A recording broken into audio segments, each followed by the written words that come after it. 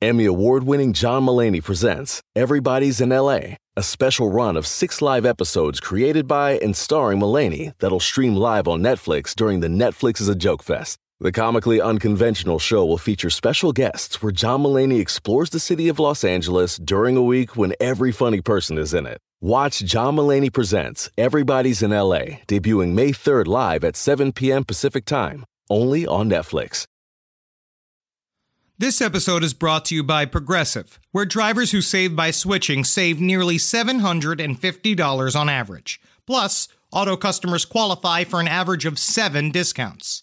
Quote now at Progressive.com to see if you could save. Progressive Casualty Insurance Company and Affiliates. National average 12-month savings of $744 by new customers surveyed who saved with Progressive between June 2022 and May of 2023. Potential savings will vary. Discounts not available in all states and situations. There's no place to escape to. This is the last podcast. On the left. Live from your glade. That's when the cannibalism started. What was that?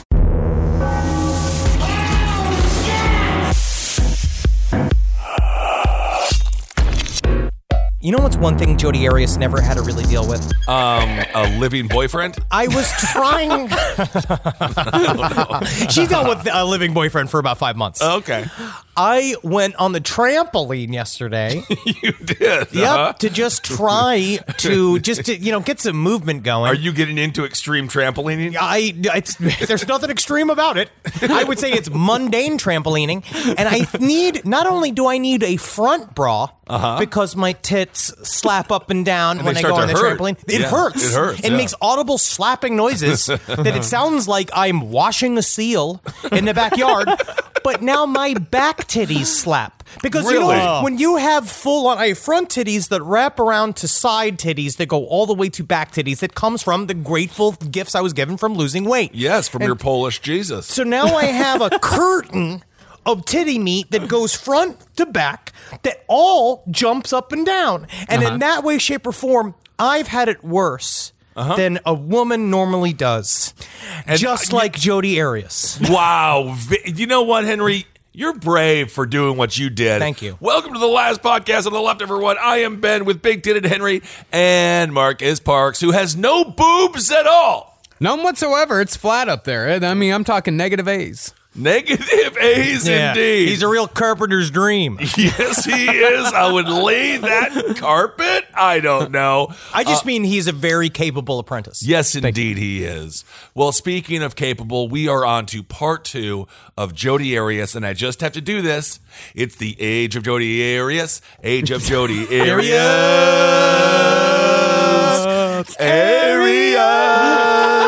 That was in my head all night last night, so that's what I contributed to the show today. Great work, man. You don't need to do research. Now, as bizarre as Jodi Arias' behavior was before and during the murder of Travis Alexander, the weirdness of this story didn't truly begin until after Travis was killed and the hunt for justice began. I do like the way that you've said she stabbed this man 30 times and then shot him in the head, and you're like, bizarre. Like, that is, you know what? Sometimes when I'm mid-stabbing my ex-boyfriend, I'm just like, I'm being so bizarre. This is just... I am so bizarre. This is so not me right now. This right here, this is just wow. This is wow. bizarre. Now, we don't really have any idea where Jodi Arias went or what she was doing immediately after the murder of Travis Alexander, because her phone was turned off the entire time she was in Arizona. Most likely, Jodi was finding a choice spot somewhere in the desert to hide both the knife used to stab Travis and the gun used to shoot him, because neither murder weapon has ever been recovered. She spent, obviously, a significant amount of time hiding these weapons. I don't know if you need to spend that much time if you're in the middle of the Arizona desert, but she definitely did. Because she was gone for hours. Immediately, she was on the road. Anytime you're driving into Arizona and you're like, that's right, better turn off my phone, you're always hiding a murder weapon. Every single time. What we do know, however, is that 6 hours after murdering Travis Alexander, Jodi Arias turned her phone back on 27 miles south of the Nevada border, and the first thing she did was call Travis's phone to leave a voice message. And this is that message. I know Leslie called you, so I already talked to her, so you can call her back if you want, but it's not necessary. My phone died, so I wasn't getting back to anybody. And what else? Oh, and I drove 100 miles in the wrong direction. Over 100 miles, thank you very much. So yeah, remember New Mexico? It was a lot like that. Only you weren't here to prevent me from going into the 3 digits. So fun. Tell you all about that later. Also, we were talking about, when we were talking about your upcoming travels my way, I was looking at the May calendar, so I'm all confused. But Heather and I are going to see Othello on July 1st, and we would love for you to accompany us. I don't know when Team Freedom's event is, though, but, it's on the list, so we could do Shakespeare, Crater Lake, and the coast, so if you can make it. If not, we'll just do the coast in Crater Lake. But let me know, and I will talk to you soon. Bye. She just stabbed him 30 times, shot him in the head, and slit his throat. And she spent a good amount of time composing herself enough to leave this voicemail message acting as if shit was totally chill. Yeah, but what she suggested was worse than death. It was, what are you going to do? You're going to go see Shakespeare in the Park with Jodi Arias and with some other random ass chick? Why don't you stab me fucking 30 times, then shoot me in the head, then slit my throat? I'd rather do that. Sarcastic, I need a sarcasm font. The only good thing about that story is that he didn't have to do any of those things she suggested. What a nightmare. Well, she obviously wasn't in denial about what had happened because the entire murder had been planned so meticulously, from the theft of her grandfather's gun to the action of bringing gas cans from California in order to avoid detection. Instead, Jodi was covering her tracks by making it appear as if she didn't know that Travis was dead, to the point where she's essentially inviting his corpse to go to a Shakespeare festival. Weekend at Bernie's just got a little bit more boring. This is like such an overreaction on her part. She's like, I'm planning all of these things. You can tell she knows it's all bullshit. She was also trying to establish an alibi, saying that her phone had died and she'd lost the charger. Wouldn't you know it, she'd goofed and driven 100 miles in the wrong direction on her way to the prepaid legal conference in Salt Lake City. I mean, you're right. She's over-explaining everything. Has anyone ever driven 100 miles in the wrong direction? This is still, there's modern technology still back then, right? She had to shut off her iPhone to get lost. Well, this is 2008. I don't know. Did she have an iPhone? I think she might have had a flip. I think she had like a Nokia brick. Yeah, well, she might have. She's a cool chick. In other words, Jodi was so arrogant about her ability to deceive others that she thought investigators would listen to this message, think, oh man, she obviously had nothing to do with this, and just let her go free. She's like, wow, this voicemail is incredible. This is really good. This is one of the better voicemails I've ever heard. But speaking of Salt Lake City, by the time Jodi turned her phone back on, she was 24 hours late to a meeting with her new boyfriend, Ryan Burns, in the City of Mormons at the prepaid legal conference, which, as far as everyone in her life was concerned, that was the reason why she'd left California that week. Everyone thought, oh, Jodi's going to Salt Lake City. She's fucking this new guy. Sure. And the guy expected her there on June 4th, but when he was expecting her there was the time that she was fucking Travis Alexander in anticipation of later killing him. And Ryan Burns' entire deal is just been like, I don't know why it took her so long, but, I just figured girls... Like, that was him on the stand. A little bit. She's putting on makeup. I don't know what she's doing, but I was just sitting here waiting for it, because their text exchanges back and forth were starting to edge into the sexual. But I found a website that had all of Jodi Arias' correspondence, text and email via Travis Alexander and other people just in a row, like in a timeline. And during this time period, she started planting the seeds with Ryan, and then I think the words that he used were, when you get here, make sure you don't play hard to get. When she'd roll into town. So she had been setting all of this up, but Ryan Burns didn't know that he was just an alibi. After she turned her phone back on, she called up Ryan and gave him the same excuse concerning the dead phone in the wrong direction, and Ryan, presumably under the same spell that Travis had fallen under, said, fine. Just make it here when you can. Got that coochie fever. He's got coochie fever indeed. But to be fair, not to be fair in any which way, but she does have a nice voice. She has a wonderful voice, and we'll see that she has an absolutely beautiful singing voice. Oh. It's fine.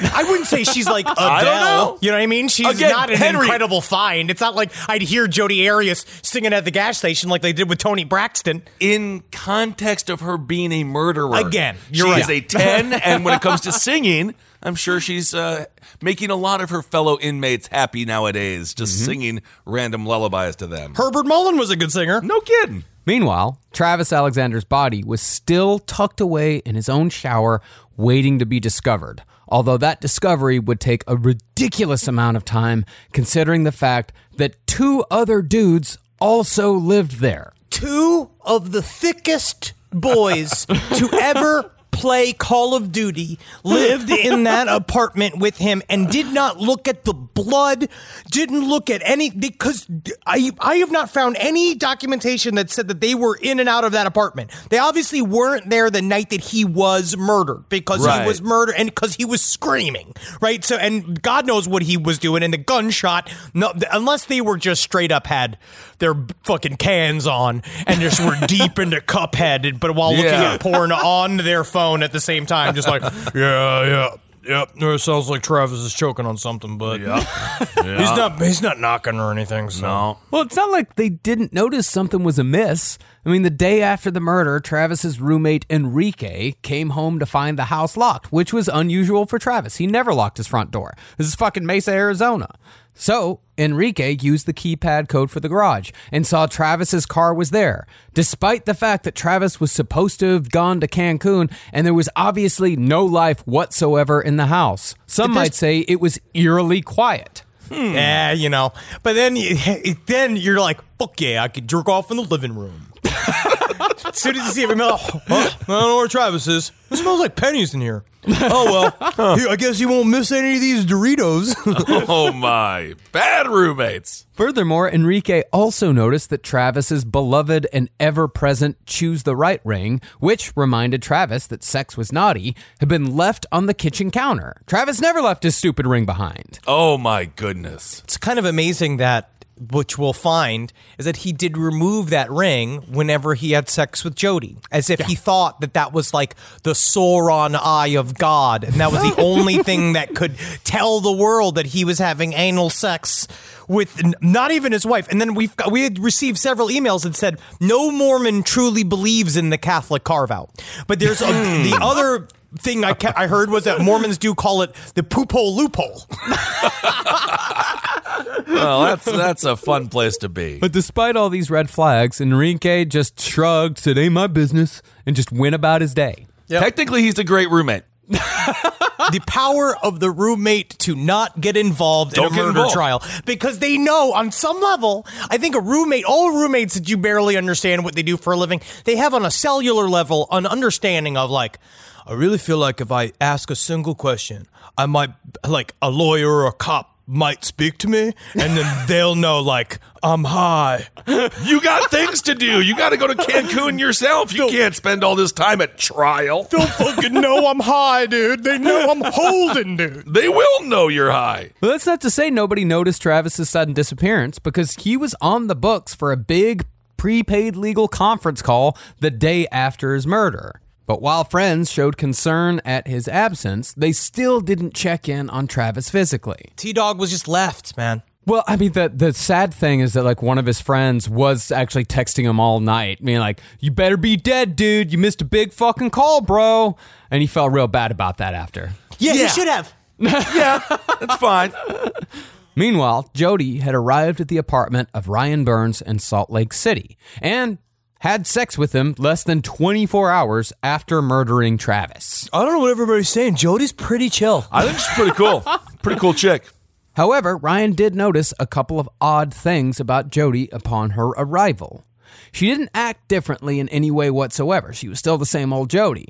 But Jodi had just dyed her hair brown, whereas the last time he'd seen her, she'd been a blonde, a switch that again points towards premeditation. And speaking of premeditation, on her way to Salt Lake City, Jodi had been stopped by a cop because the license plate on her rental car was upside down, which meant that Jodi probably switched plates with someone while she'd been in Arizona and had switched back to the originals, either in the dark or in a hurry.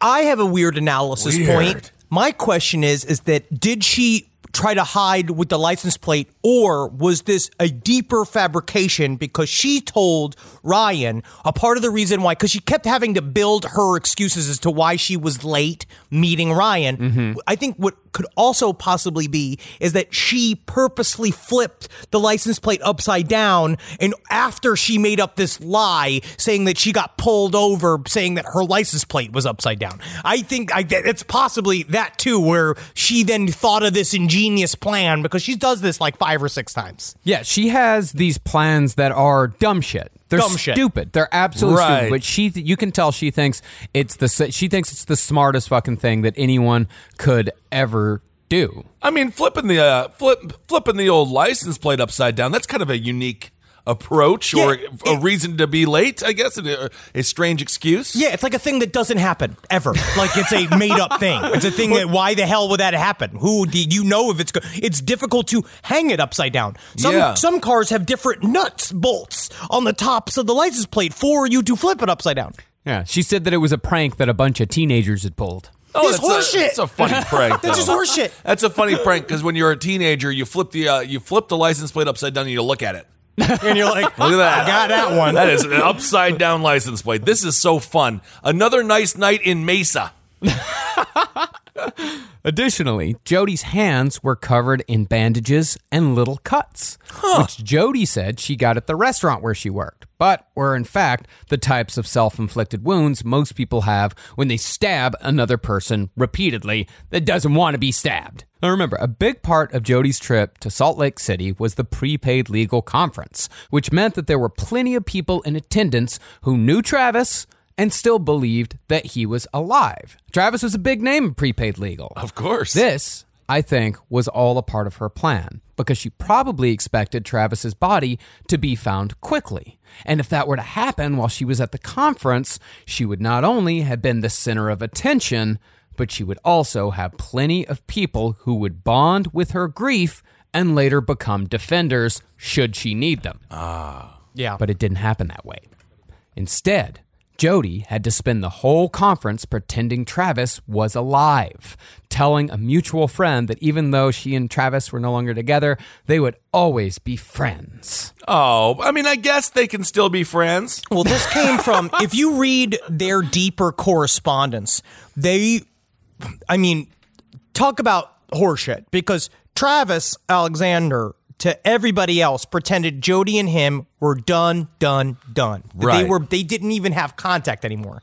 Meanwhile, you look at these long-winded emails that they both send back and forth talking about the moments they shared and how much love and how, like, he's never come so hard in his life. And that's why when he's with her, he shoots massive loads. Wow. Because everything that she does turns him on. I mean, meanwhile, she's saying stuff like, I do sort of understand that when I was your girlfriend, you didn't want to refer to me as your girlfriend because you just wanted to appear as a motivational speaker, as a single available man, and that I understand. But now, I need you to claim me as your friend. I need you to tell your friends that we are friends and stop not acknowledging me and not tagging me in pictures on Facebook. It turns into this. You do want to tag her in pictures on Facebook, because then the world knows that you guys are buddies. She does not, but he did not want that, because he was both afraid of her and deeply sexually still involved with her, even though they were supposed to not be talking anymore. So she shows up now as this new thing, be like, well, Travis and I were talking over the weekend. Meanwhile, she just killed him. Yeah. And they are all being like, okay, Jodi, I thought you and Travis were like broken up and stuff. She's like, yes, but our story is a mythical tale of two souls that fly together, not together in hand, but together in a trip like birds that fly together in a flock. And you're just like, it's amazing she's keeping all this together, though. She's a psychopath. She's a psycho, but yeah. Straight up sociopath. It just doesn't fucking register with her. Okay.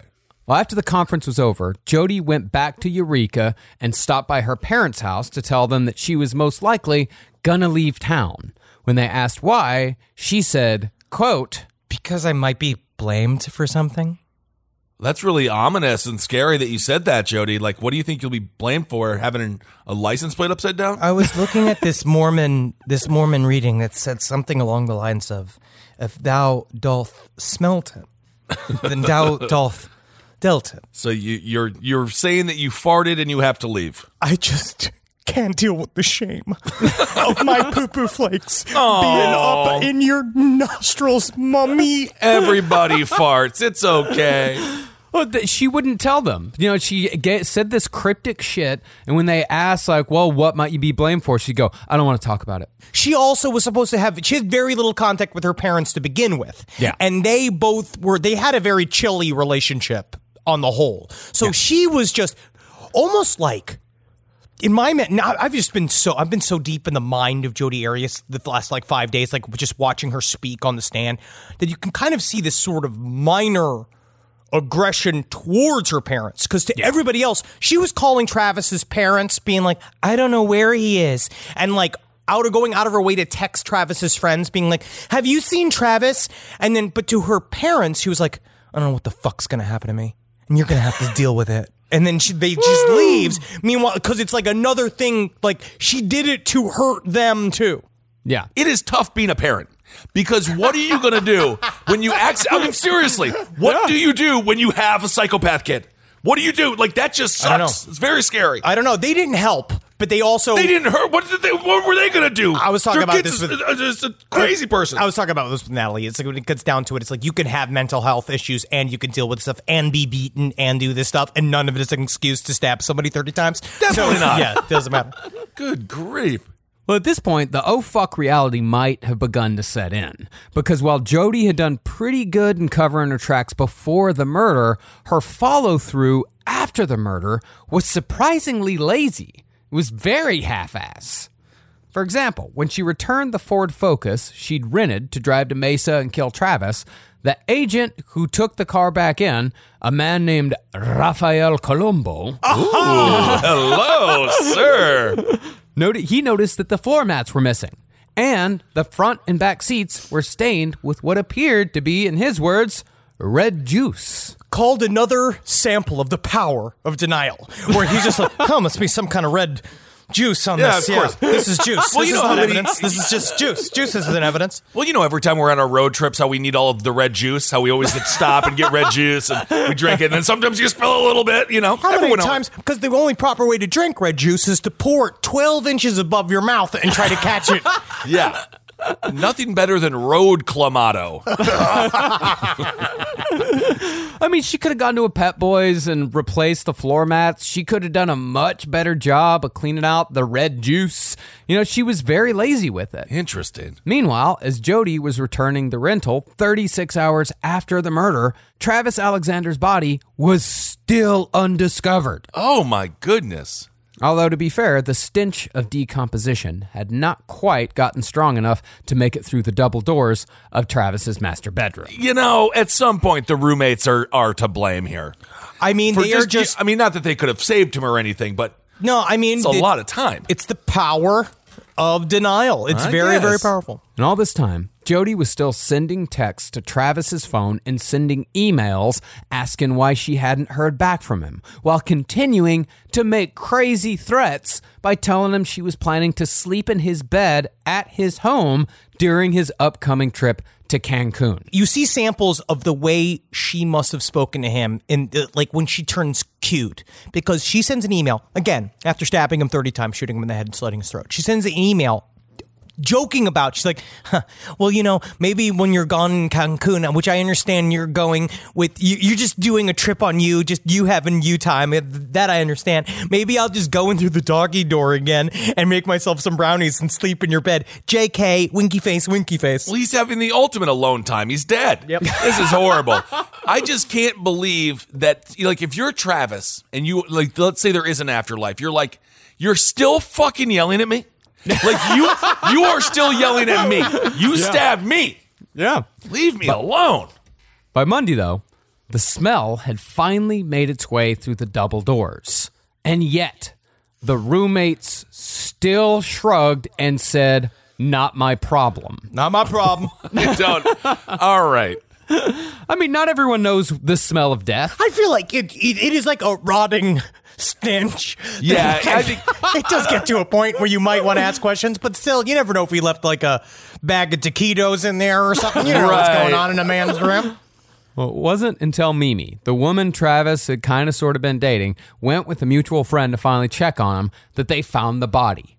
5 days after the murder. What? 5 days? 5 days. Not to be too gross here, but he must have been like kind of a puddle. It looked real bad. Well, that was a part of what fucked up the whole, like, how did he die? It was that he was sitting in a pool of water for 5 days, just rotting and all folded up, right? Like, he was all smashed in the center of the shower stall. And when they finally found him, I mean, then they realized it was this massive crime scene that they just ignored. Yeah, that's... I mean, honestly, we're not, we don't see each other all the time. But I would like to think... 5 days, guys? You going to leave me rotten for 5 days? I'd be looking for you for 5 days, but mostly it'd be like, where are our shows? Because that's the problem. Yeah, that's the problem. Now, of course, the interviews started immediately. And when investigators began asking Travis's friends and family who might have done this, every single one of them joined a resounding chorus that said over and over again, Jodi Arias. May? No. Detective Shitnips over here. I've seen her beaver. There's no way she's guilty. That beaver's an innocent beaver if you ask me. But at the very least, one friend did give Jodi the benefit of the doubt and called her to tell her that Travis had been murdered. I would love to hear Jodi just be like, what? You hear it several times. She does this act many times until she finally morphs into the Travis abused me storyline. Well, finally, Jodi was able to unleash the performance that she'd been keeping secret. She sobbed and called every mutual friend they had to make sure everyone knew how distraught she was about the whole thing. I think that this is the moment she was waiting for. I think that there is I don't know what you diagnose her as having, and no one agrees as to what her deal is, what her bullshit is. But there's a narcissistic stripe that shows that she was excited for the reveal almost, which is why I think she stopped being as meticulous about her cover-up story, because then it started becoming, when's it going to be about me? When's it going to be about me? When's it going to be about me? I've been waiting to tell everybody this story, this quiet story. At first just being the ultimate victim, right? Of being like, what am I? Now the whole world is going to ask about our relationship. Like, literally, I can tell everybody now about the drama of Jodi and Travis with the fucking camera in my face. I can't wait to tell everybody what great friends we were. What Jodi didn't know, though, is that when she was calling all of her friends individually, the cops were circulating through that same friend circle to inquire about Travis's relationship with Jodi. In fact, one group of friends, all gathered in grief, got a call from Jodi at the exact moment they were telling police that they thought she was probably the one who'd killed Travis. Damn. Now, the crime scene the cops found was obviously fucking brutal, because while Jodi had taken great care to clean the blood from Travis's body, she didn't really clean anything else. The sink was spattered with blood. There were pools of blood on the floor where Travis stumbled after being stabbed in the back. There was a big pool where his throat was slit, and blood was smeared all over the tile floor of the bathroom and down the length of 2 separate walls. No, it's red juice. We had Clamato Wednesday where we have virgin Clamatos. The only acceptable reason to interrupt a podcast? Your dog. That was your dog saying thank you for BarkBox. You can take a minute now. You pet your dog. But you're going to learn about Bark. It's the company dedicated to making dogs happy. Yay! Every month, BarkBox designs and delivers a whole new collection of toys and treats just for your best bud. No, Wendy, I can't get you a whip. You're too cute for weapons. Every treat is made with yummy, healthy, all-natural ingredients like pumpkin and sweet potato. Tubers. My dogs love their toys selectively, but BarkBox sends good little ones for their little tiny mouths. They have little mouths, but strong, big spirits. So they fight over the little toys. I imagine they think that they are hunting and going after little bugs and rats. And they love their life, and they love what BarkBox brings, because BarkBox brings the bark and puts it in a box. Yep. To get your free upgrade, go to barkbox.com/LEFT. My sister is the best gift giver I've ever met of any person. It's Jackie Zabrowski. She shops all year thinking about her family and friends and puts little things aside for their birthdays and Christmases. I have no idea how she does it. I don't know how she do it. But guess what? She always wins Mother's Day, but not this year. I'm coming back. Ready to win Mother's Day and cement your reputation as the best gift giver in the family? I'm taking the crown. All right, give the moms in your life an Aura digital picture frame preloaded with decades of family photos. I mean this. We have the Aura frame up in my home. We absolutely love it. I can put photos on it very, very easily through the app. It's fun to do, and the memories keep cycling, and I get emotional. And we filled it with pictures of Carmi and Wendy, and that is not sad. That is celebratory. So you should try it. It's honestly a really good product. Right now, Aura has a great deal for Mother's Day. Listeners can save on the perfect gift by visiting auraframes.com to get $30 off, plus free shipping on their best-selling frame. That's auraframes.com. Use code LEFT at checkout to save. Terms and conditions apply. This podcast is brought to you by Squarespace. Finding work-life balance can be tough, but Squarespace gives you the tools to reach your goals and have time to celebrate. Squarespace is the all-in-one website platform for entrepreneurs to stand out and succeed online. With the new guided design system, Squarespace Blueprint, you can select from curated layout and styling options to create a personalized website optimized for every device. Get your website discovered fast with integrated, optimized SEO tools. Plus, make checkout easy for customers with easy-to-use payment tools. And with Squarespace AI, you can explain what your site is about, choose your tone, enter what you need, and get auto-generated text. And that helps you save time. I know I'm sitting on about 2 literal wheelbarrows filled with horse pics. Now, part of the issue has been is a lot of these pictures are getting stopped at customs because some of them do depict various world leaders in horse-like circumstances that seems to be pinging a lot of these custom agents' accounts. Now, so what I've done to do is so while I'm trying to work on hand smuggling these horse pics over various country borders, I then also have time, because Squarespace is doing all the other ad work for me, to go and work on my Killdozer at home. So thank you, Squarespace, for allowing me to diversify in the best way possible for this country. Head to squarespace.com for a free trial when you're ready to launch. Go to squarespace.com/left to save 10% off your first purchase of a website or domain. Arias also left behind a mountain of physical evidence, including the .25 caliber shell casing from the fatal gunshot, plenty of hair, and a big old fingerprint right in the middle of one of the bloodstains on the wall. She might as well have signed like Jodi was here in his blood, because It was a full handprint, was just on the wall. But despite all this, Jodi went full steam ahead with her plan, thinking that if she played the role of the grieving lover all too willing to help with the investigation, the cops would be so beguiled they'd never consider her as a suspect. She did a press conference the day that she did a self-declared press conference the day she was arrested. That is wild to see. And it's going to start a precedent that every single step of this trial, she calls her own personal press conference, which the media was very happy to oblige her to do, right? And she walked in front of these cameras because this is first wave.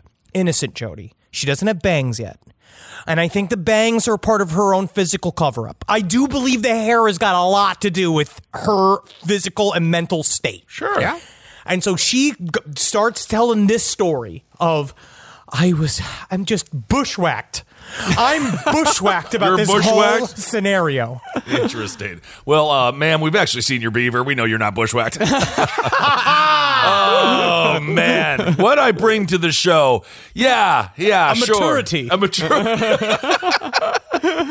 So while the cops were still doing their initial investigation, before she was even arrested, she called the Mesa PD multiple times wanting to speak with a detective in charge of the case, a one detective Esteban Flores.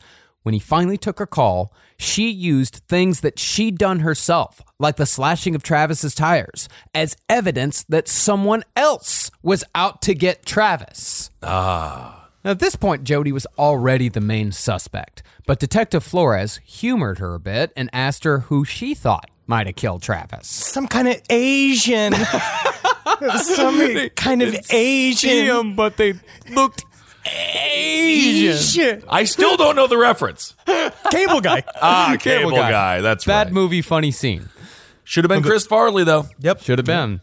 The best Jodi could come up with, as far as suspects went, was a couple of former roommates who had been kicked out of Travis's house for allegedly, quote, preying on Mormon women. Good and vague. Jodi also swore up and down that she hadn't been anywhere near Mesa, Arizona on June 4th, although she had no confirmable alibi for where she might have been other than the vague plans to fuck Ryan Burns in Salt Lake City and the same old story about driving 100 miles in the wrong direction. Watching the interrogation, it's all on YouTube. That's one of the more interesting parts about doing a modern crime is that all of this shit's on YouTube. Right. So you watch her. If you watch the 6 hours of interrogation, you watch her track all of this bullshit. And the way that she first lays out her story with the 100-mile detour and all this bullshit.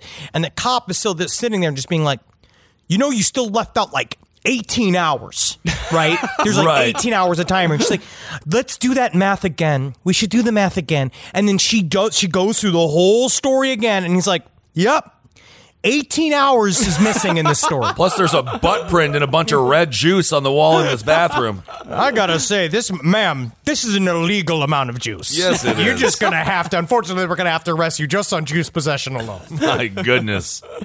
The police had not yet matched Jodi's prints to those found at the scene because Jodi had no arrest record. But they did suspect her based on the fact that she was the first and only person anyone had brought up when it came to suspects. In fact, Detective Flores even brought this up to Jodi during their initial conversations, telling her that every friend of Travis's had nothing but the worst shit to say about her. And to this, she simply said, okay, and forged ahead.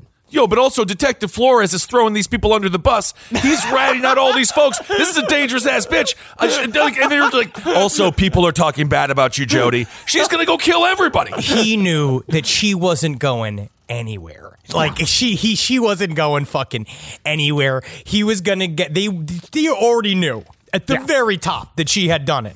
And so this whole story... And you can see... The okay... is a thing that she does time and time again, where it's this whole, like, you're an idiot. Mm-hmm. Like, that's how she says okay. She goes like, okay.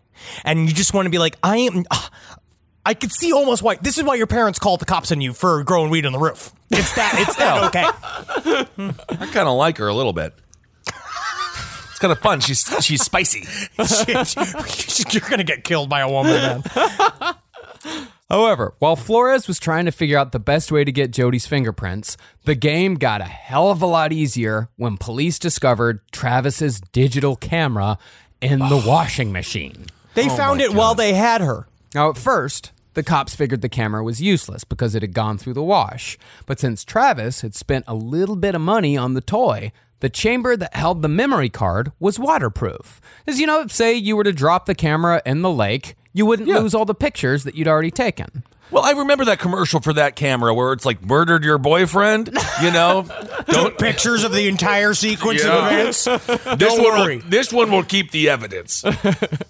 Jodi did think to delete the photos, but one wonders why she chose to very suspiciously throw the camera in the washing machine with the bloody towels that she used to clean off Travis's body, where someone was sure to find it, instead of just taking it or just leaving it be. It's strange because she took the murder weapons to Mesa. Why wouldn't she just take everything? I mean, let's not forget, Casey Anthony is free because she used Firefox instead of Internet Explorer to Google murder methods just before killing her daughter. She's free because cops didn't know the difference between Firefox and Internet Explorer, and they didn't think to check the fucking browsing history on Firefox. So it's not a stretch to think investigators in 2008 wouldn't give more than a cursory glance to a digital camera if it wasn't in a suspicious place. Narcissists have a way of doing magical thinking.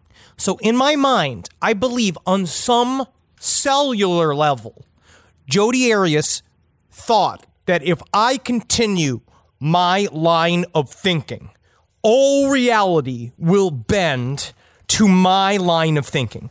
So in some ways, her haphazard covering up the crime, it is unconsciously, it is a way to be caught, like we see with serial killers all the time, where there's a little bit of, I want people to know the story. Also, there's just a straight up carelessness where you're wrapping up all the shit and you're just like, fuck it, fuck this. Because in the end, I'll make this up. We'll shoot it fucking live. We'll shoot it live. Where you're like, once I'm fucking in the captain's chair of this whole fucking case, once they finally put the spotlight on me, everyone's going to believe me. I'm going to set this whole thing straight. Right. But regardless of Jodi's motivations, the fact remains that putting the camera in the wash with the bloody towels raised gigantic red flags for investigators. So they dug in deep, recovered the photos that Jodi had deleted, and got a real good look at Jodi's butthole. Whoa! He really did. It is. My goodness. You don't need binoculars. Wow, look at that. You look right in there. I literally, you see a little pin light where I think her mouth is. No kidding. Even if the camera hadn't kept going off while the murder was happening, these photos were incriminating because they proved that Jodi had lied about being in Mesa on the day of the murder.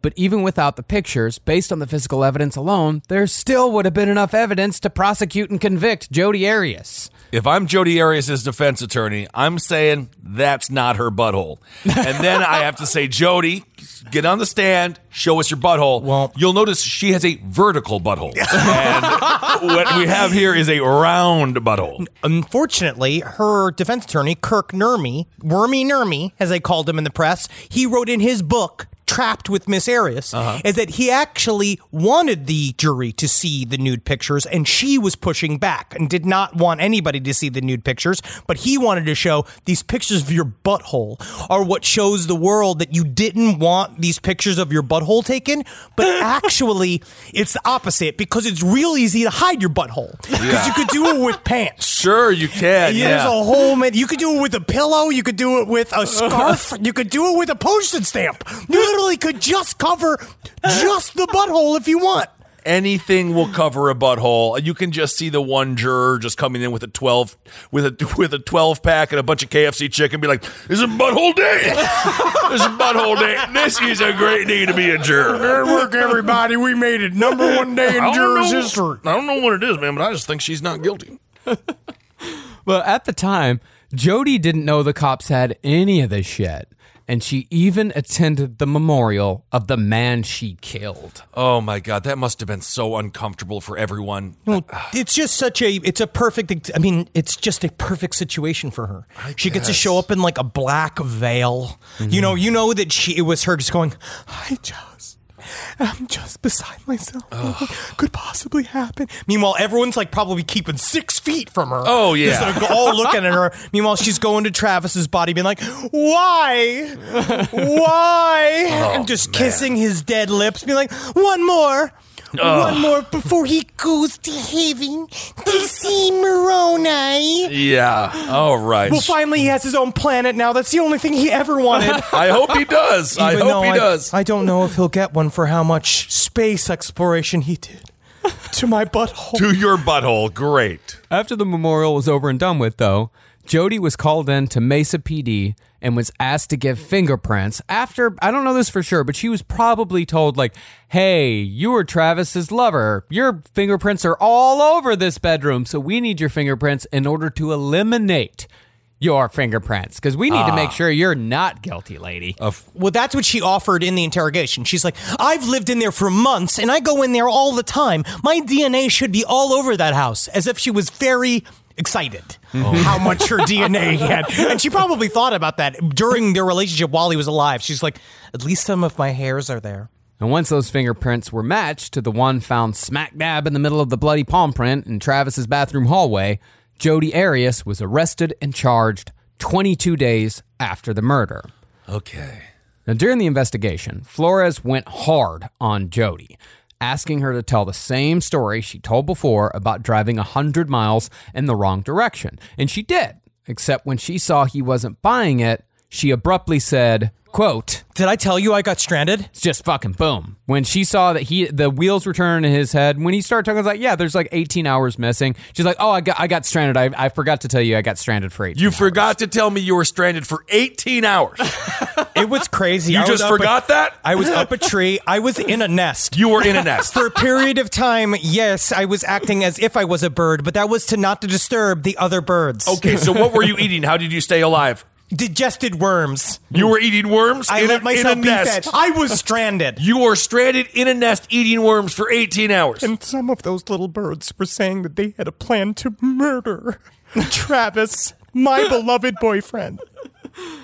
In rebuttal, Detective Flores first brought up the fingerprint Jodi had left, but she said that her fingerprints were probably in the bathroom because that's where she gave Travis's pug Napoleon a bath. So of course her fingerprints are everywhere. Then Flores told her that he had absolute proof that she was there, to which Jodi said, no, you don't. And that's when Detective Flores showed Jodi a photograph of her own butthole. Timestamped June 4th. That's good. That's a heavy time because she did. Damn, I didn't know you had butthole footage. If you would have told me you had butthole footage, I would have changed this entire story. She does this. It's a very interesting acting job because he's like, what if I told you I had pictures that you were there? And she's like, that is something that I wouldn't necessarily believe that you would have. And he's like, well, let me just show you some pictures. Show one picture of just Travis. And she's like, that's Travis. And she's just like, yes, so. And she's like, and this is another picture of Travis. This is a picture of you nude in pigtails, front, face forward. And she was like, wow, that looks like me. Yeah. She said that, which is an interesting defense. And then he's like, and then there's this picture, and he shows a picture of her own butthole and vagina, and she just looks at it and she goes, "Wow." We'll call this Exhibit A and B for ass and butthole. Thank you, Kissel. Well, at one point she started sobbing, and she said, like, if Travis were here today, he'd tell you that that's not my butthole. That's It's somebody not else's butthole. Travis would tell you. He'd tell you. It is never a good day when you're in court crying, looking at a picture of your own butthole. That's like one of those where it's like, how did I get here? I wonder what happened. I wonder what How happened. did I end up in court crying, looking at my own butthole? She also does this move that we'll see in the trial as well, where she puts her forehead on the table with her hands covering her forehead, making crying noises, only to emerge and see no tears there. Oh, my God. You see this again and again, that she does this move where she doesn't want, she goes, and then she gets up and looks forward and just see no tears, just like straight face. Instead of owning up, Jodi claimed that someone had to have switched the memory cards, or Travis had to have been sleeping with a woman who looked exactly like me, or you cops have probably photoshopped my face on someone else's body. And it's like, lady, do you know how cops work? They are very lazy. Yes, that is not happening. You photoshopped my face on somebody else's butthole, and I know it. But Flores, he wasn't budging either. And he told Jodi that, hey, this is pretty much the most amount of evidence I've ever had on a murder case in all the years on the force. Oh, my God. Eventually, Jodi accepted she was being arrested, but instead of asking for a lawyer, she said, I know it's really shallow to ask, but would it be possible if I could clean myself up before I take my mugshot? Well, First you want to step. have a nice mugshot, I guess. She knew she was going to be famous, I suppose. It's weird, though, because if this was any other story, it might not have been. She saw an opportunity to become famous. It's almost the opposite, where if she had not done all the flagrant behavior that she will continue to do throughout all of this trial, this might just be another blip. Like if she had just been kind of like a quote-unquote normal inmate, but that first mugshot of her smiling, clear-faced. That's creepy. It's weird. Well, I think it's very telling that when she was able to make her first phone call, she called her parents. She didn't ask for a lawyer. The first thing she did was to ask her parents to Google her name. Wow. When Flores told her, like, no, you can't. Go and clean yourself up. I'll be right back. He left the room. She was still concerned about her image and could barely be heard on tape talking to herself, saying, quote, You should have at least done your makeup, Jodi. Gosh. Yeah, Jodi. You should have. You look fucking ugly as shit. Who are you? Who's speaking to me? I'm Travis. Travis. All right, well, let me give you a mouth hug and you'll feel all better. That's what she called it all the time in text. Mouth hugs? Come over and I'll give you a mouth hug. Yuck. And with any luck, you'll take a picture of my butthole. I mean, honestly, consenting adults can take as many pictures of their buttholes as they want. No, it's the murder is the problem, Henry. And then, while waiting for Flores to come back, she absent-mindedly played with the water bottle on the table in front of her and started singing a Dido song. Breathe. I wonder how am I still here.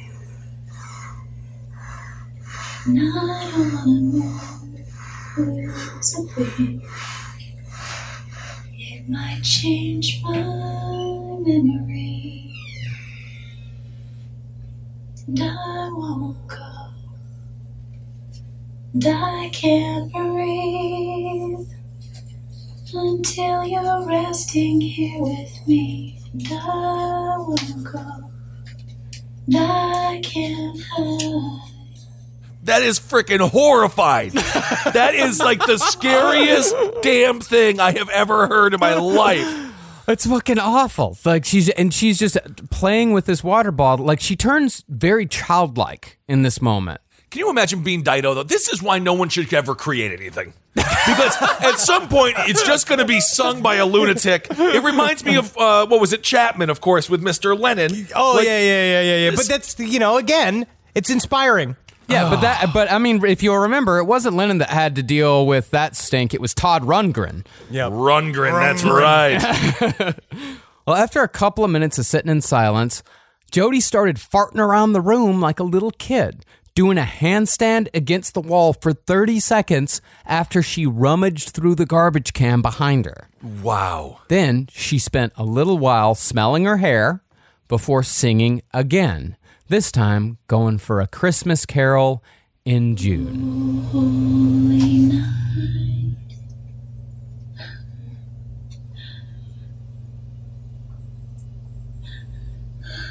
The stars are brightly shining. This is the day of our dear Savior's birth.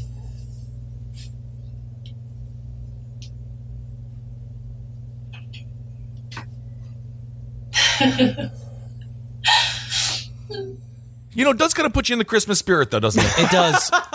There's something about the childlike aspect of her personality because it shows that in her mind, a little bit, all of this was going to be cleared up. Yeah. This was just her hanging out.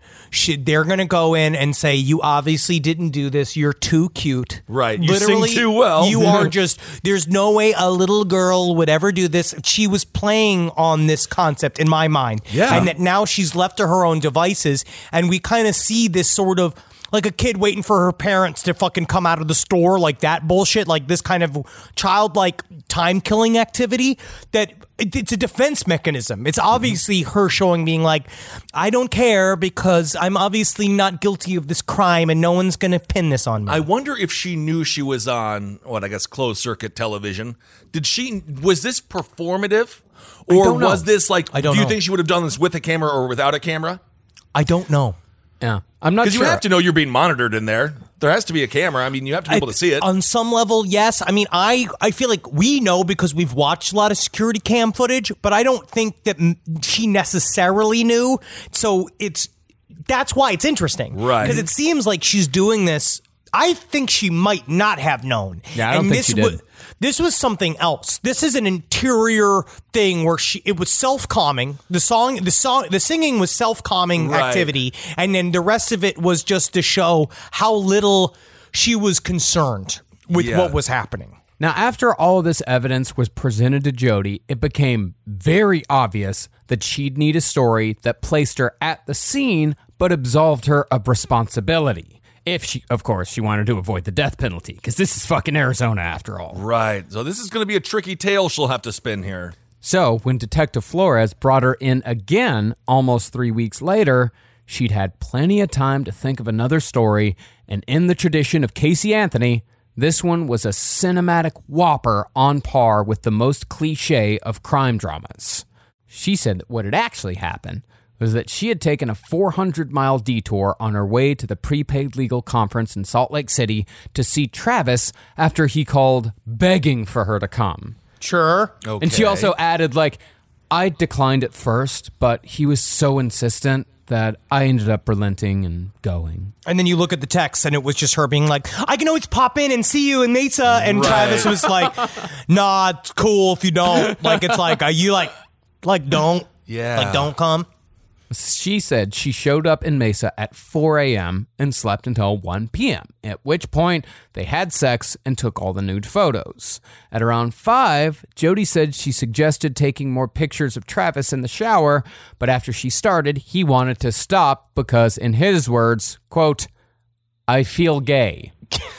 And that's why that was her explanation for why he looked like he did in the shower. That look that's on his face that we talked about last episode is because he said that he felt gay. Meanwhile, was it because he was staring at her butthole? I mean, I just don't really understand it because you just had sex with a lady. That's the opposite. Well, he probably didn't say that.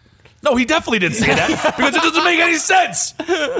But as Jodi was telling Detective Flores the story, she suddenly stopped, put her hand over her mouth, and wept. And here's where the doozy begins.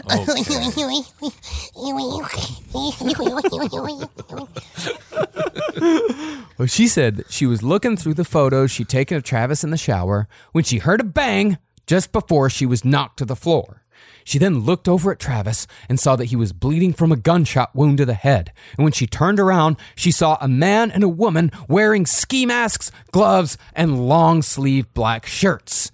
She said she got up and tried running for the closet to hide, but the man with the gun grabbed her and held the gun to her head while the woman walked over to Travis and stabbed him over and over and over again. Now, of course, Jodi couldn't help but make herself the tiniest bit of a hero in her own story. So she said she broke free from the dude somehow, ran down the hallway, and charged the woman so hard the assailant was knocked off her feet. She said she then grabbed Travis's arm and started pulling him up so they could run. Come on, Travis, let's go, let's go. But Travis told her, I can't feel my legs, I can't feel my legs. And at that point, the devious duo reappeared. And when the woman went to stab Jodi, the man stopped her, saying, quote, that's not why we're here. He then grabbed her purse, found her ID, and supposedly said, quote, you're that bitch from California. If you ever say anything about this, we'll do your family the same way. He then told her to leave, so she grabbed her purse and fled without calling the police or any of Travis's friends. Oh, just in time to make it to the prepaid legal. She said specifically that it was like The Sopranos, which seems to me, in my mind, means that's where she got the idea from. Yeah, it sounds like it.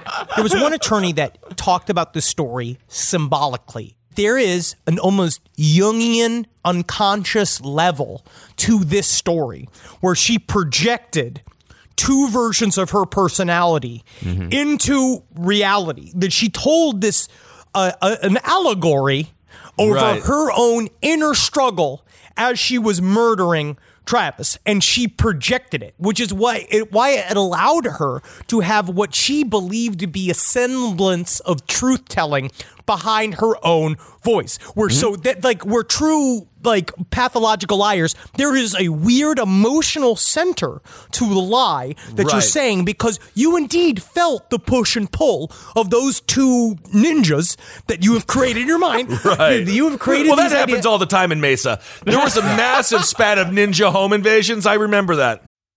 Boy, Texas Pete is a sauce that allows you to sauce like you mean it. It's what people gather around, it's generosity in its simplest form, and it's a swagger people have who know what's good.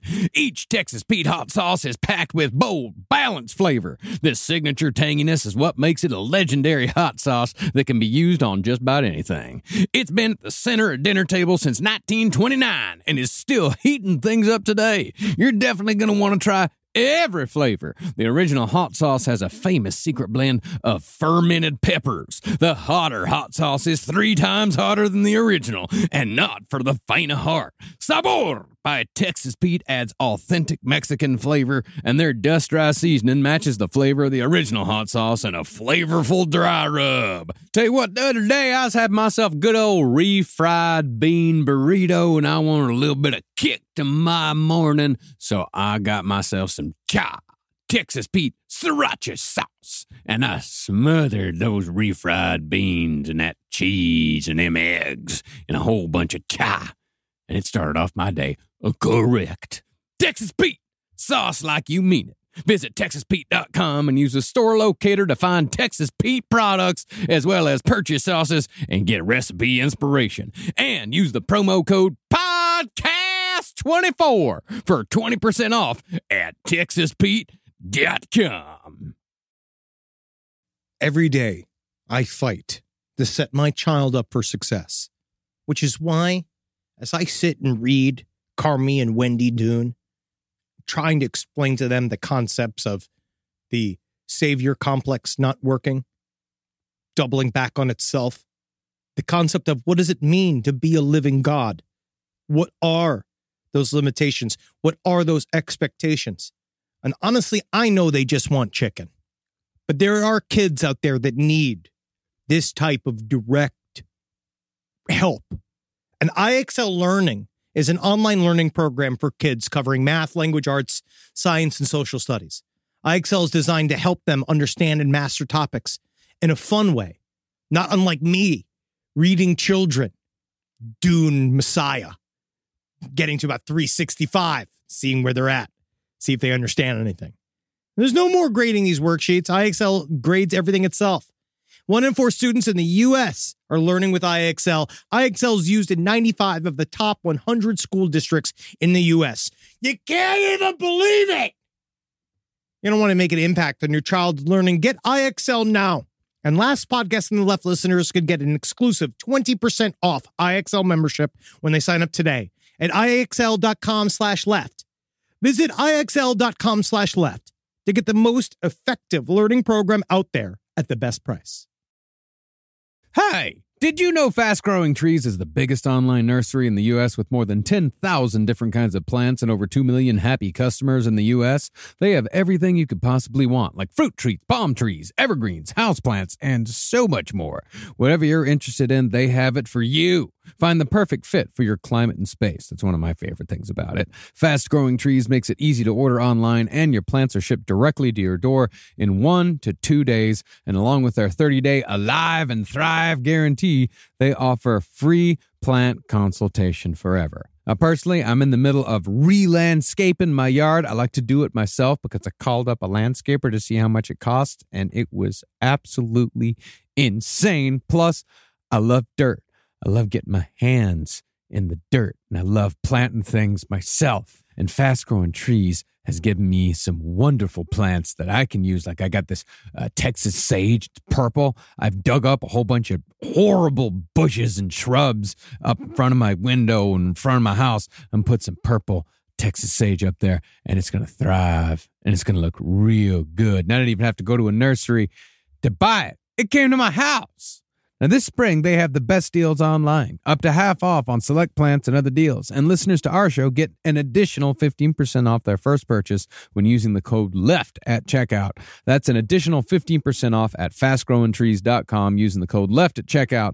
Fastgrowingtrees.com, code LEFT. Offers valid for a limited time. Terms and conditions may apply. Now, besides the fact that all of this negates even the simplest of Jodi's alibis, including the eerily calm voicemail message left that night and the emails and the texts that she sent in the days that followed, it was also totally implausible. It was a stupid fucking story. Yes, it was. But Jodi stuck with it for about 2 years and even wrote an 18-page letter to Travis's poor old Mormon grandmother, outlining both her relationship to Travis and his brutal murder at the hands of 2 mysterious acquaintances. P.S. Here's a picture of my butthole. Oh, this is wonderful. The last time I saw my butthole, I was falling down the stairs. Jodi, we're going to see, is a bit of a propaganda minister.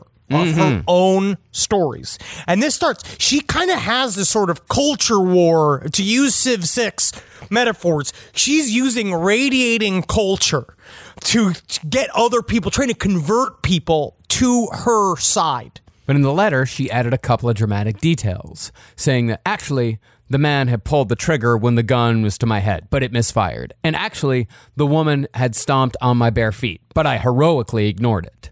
Soon after her arrest, though, Jodi found herself to be, as she figured she would be, the next hot American crime story in a country that was about to reignite its love of true crime after it sort of got burnt out on the whole thing after O.J. Simpson. Now, I didn't realize this, but while both murders occurred in 2008, Jodi Arias actually murdered Travis Alexander 6 months before Casey Anthony murdered her daughter.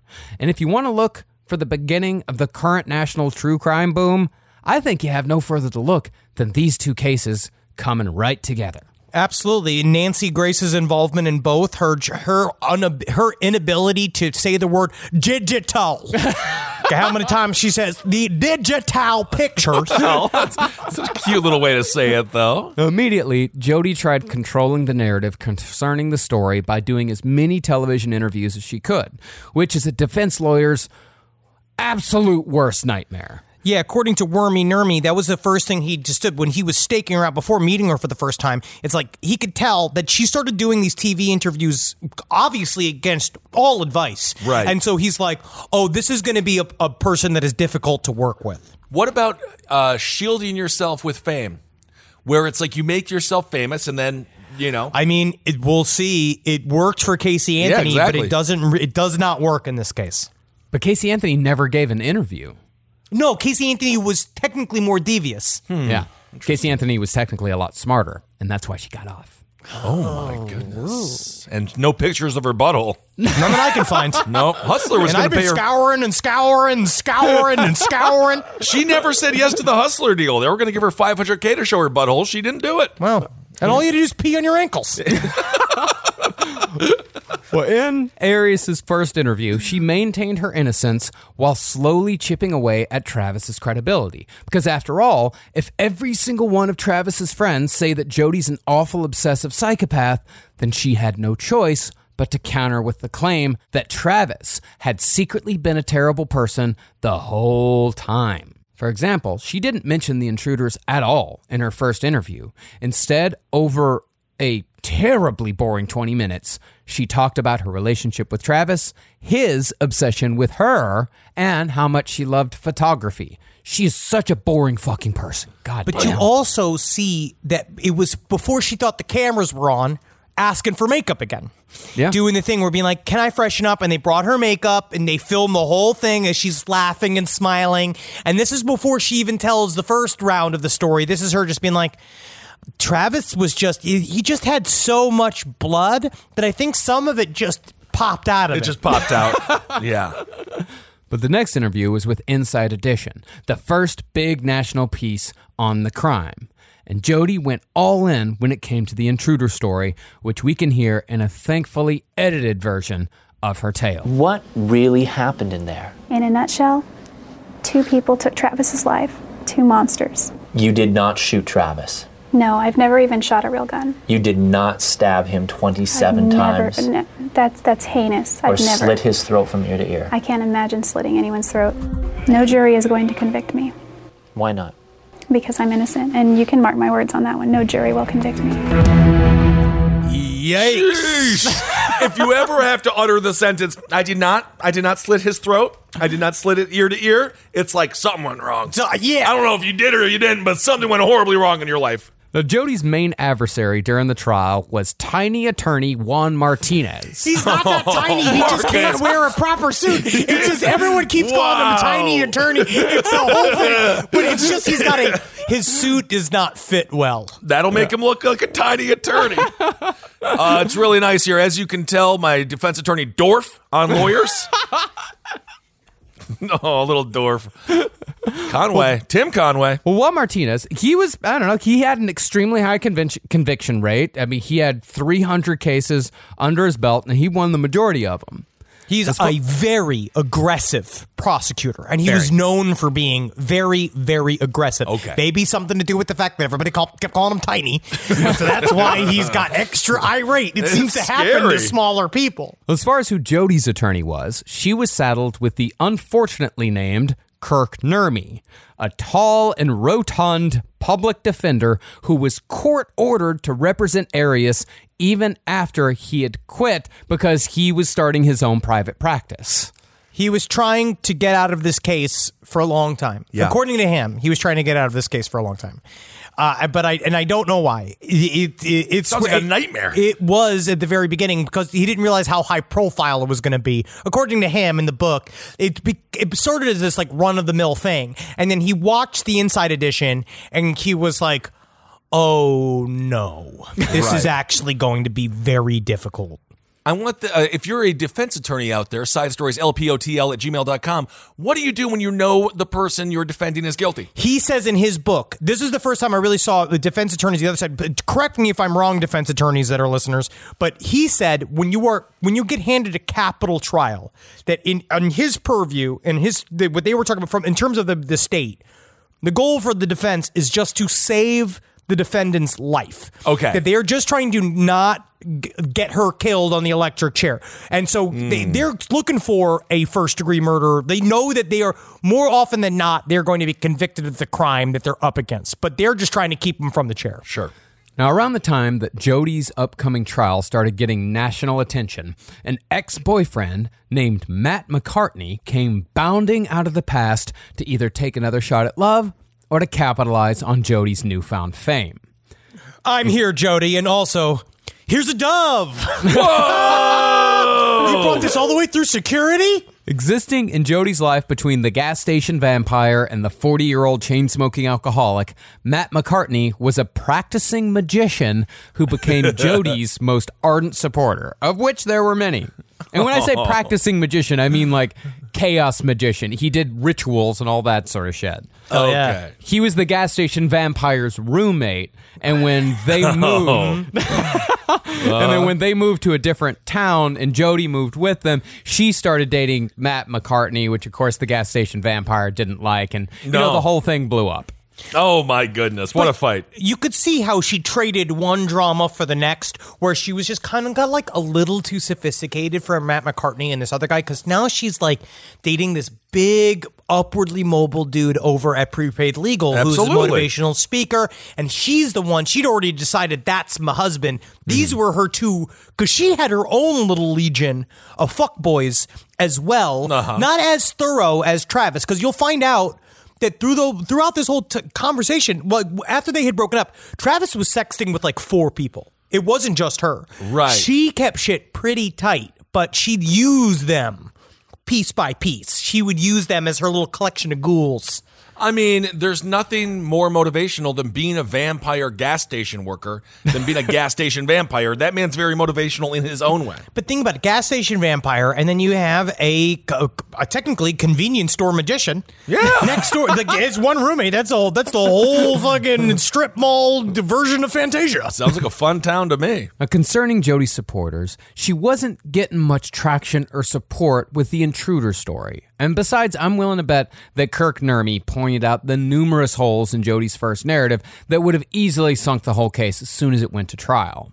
Right. So, Jodi changed tact completely, admitting that she had in fact killed Travis Alexander, but had done so because Travis was supposedly a physically and sexually abusive Mormon monster. Oh. She said the reason why she kept her involvement in the murder a secret for 2 years was because she loved Travis and she'd invented the intruder story to protect his reputation as a nice Mormon boy. Oh my God, thank you so much. That's so sweet of you to do that. It is interesting to see her tactics change with him, because Kirk Nurmi they were talking about, because that is the truth, because their first meeting was like, Wormy Nurmi was like, this is all bullshit. And she's just like, no, it's not. Yeah. And then they had to piece together this other story, because then Kirk Nurmi, for some reason in the book, hits her with this kind of, he looked at her and he said, you appear to be a textbook victim of sexual assault. He had this whole thing where we're going to start building this story of what your parents did to abuse you. Like what Casey Anthony did with her parents. Yes, and we're going to start with the parents because he's heard the whole story. But then she's like, but actually maybe it's because Travis used to hand me too. and he's now he's like, okay, that's something I can maybe work with here. Right, sure. So once Jodi decided to further destroy a man, even after she'd killed him, the smear campaign began. In the summer of 2010, 2 years after the murder and 2 years before the trial, Kirk Nurmi received an anonymous email full of handwritten letters, supposedly in Travis's hand. These letters, supposedly sent both to Jodi and other people, were presented as Travis's confessions to what else but pedophilia, physical abuse, and sexual deviance, conveniently outlined in the clearest manner possible. Could have done without that. Thank you. You've already stabbed me 30 times. You know what I've noticed about pedophiles too that are Mormons and are like deeply like have a whole business establishment and all based upon their reputation? They always like to put it in writing. Always like it. They really like to tell everybody explicitly all of their most dirty fantasies and why, and openly, and they love to send letters to their parents and to their supposedly like adoptive Mormon parents about it as well. Pedophiles don't hide in the dark. They really don't. No. They're very open proud. They brag about it. Yeah. In the Jodi letters, Travis allegedly owned up to hitting her in the face and asking her to wear little boys' briefs during sex, all while saying that he believed that marrying Jodi was the only way to erase his deviant urges. It's truthfully, I mean, Dogmeat, you can talk shit about this all the time, but that's the ultimate way to stop being a pedophile is to marry a woman. Sure. But Jodi wasn't the only recipient of these so-called confessions. Travis also supposedly sent letters to Chris and Sky Hughes, who had originally been host to Jodi and Travis's relationship, to tell them that he could easily molest Chris and Sky's child. You always brag. You always do that. Because that's how it is. Being like, your kid, let me tell you this. Your kid wants to be molested so bad, I might as well have just come over there with a little stool for him to get up to my dick. Wow. And you're like, whoa, why did you send this? Thanks for the letter. Now, the individual words were taken from Travis's old journals that Jodi had stolen at an earlier date. And a handwriting expert surmised that Jodi had meticulously cut out and rearranged the words to make Travis sound like a pedophilic sexual monster. And this is a part of, to this day, a very deep world of Jodi Arias conspiracy theories that say that the Mormon-run cops are the reason why these letters were not allowed to be introduced to the court, nor as evidence. But if you look at it, they had two reasons why not to believe it. Number one, they found a sample of Travis's handwriting in Jodi's cell, and examples of her trying to copy his handwriting over and over again. And again, this also came from a series of goons that Jodi had. The way to describe it, it's really strange. She used to get magazines from the commissary and then write secret messages in the like next to the articles. Like she'd write these like little bits of words that would formulate a sentence as you flip through the magazine. Okay. And she'd send it out through jail to various, mostly men that had crushes on her from jail and watching her on the news. So we're writing letters and saying like, how can I help? What can I do? And they're like, she organized all of this shit from within jail like the fucking Godfather. Send the people come and put false evidence into play from the outside. Damn, all right. She's fucking cold. Yeah, actually, we do have one of those messages that she sent out that was put together out of, 5 or 6, maybe 7 different magazines. This was to Matt McCartney. This was to her ex-boyfriend. You fucked up. What you told my attorney the next day directly contradicts what I've been saying for over a year. Get down here, ASAP, see me before you talk to them again and before you testify so we can fix this. Interview was excellent. Must talk ASAP. Oh my Bye. God. Bye. But I mean, there's no way that she would talk to Matt without being recorded, right? Yeah. Because she would be doing this in jail. Yeah, man. Does they she found know the all of magazines. this? It's weird. Again, I'm going to use the term, Robert Anton Wilson term, reality tunnel. She is in a tunnel of this. She believes that no matter what, as long as she feels validated on the inside of why she, because she's always like, she's in this mental game. She's trying to figure out how can I feel okay with the shit that I did and what's going on. I have to validate it deep inside so hard that I believe my own bullshit. So in a way, all of this stuff is almost done, I want to say like, it's almost like automatic writing, where it's so deeply compartmentalized that she just is doing this shit. It's like the right hand's doing all of this shit and pumping it out while the left hand and her face are doing all this other bullshit that are saying the opposite. And this isn't the only weird shit that was going on while Jodi was in prison waiting for trial. Remember, all this happened in Mesa, Arizona.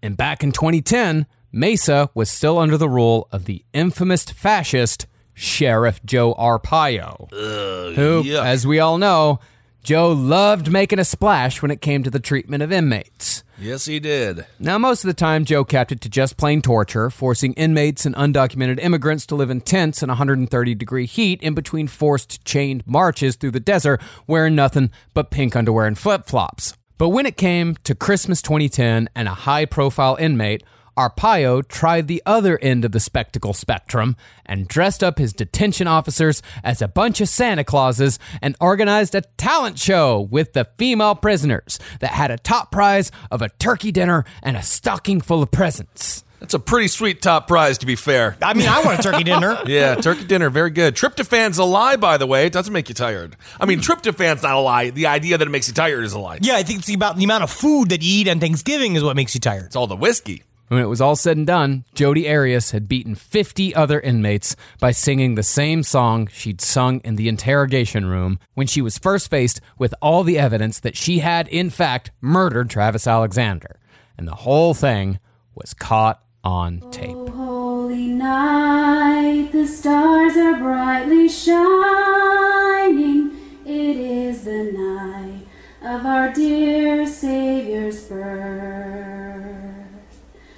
Long lay the world in sin and error pining, till he appeared. You can just see the judges turn around in their chair, just be like, I think you're it.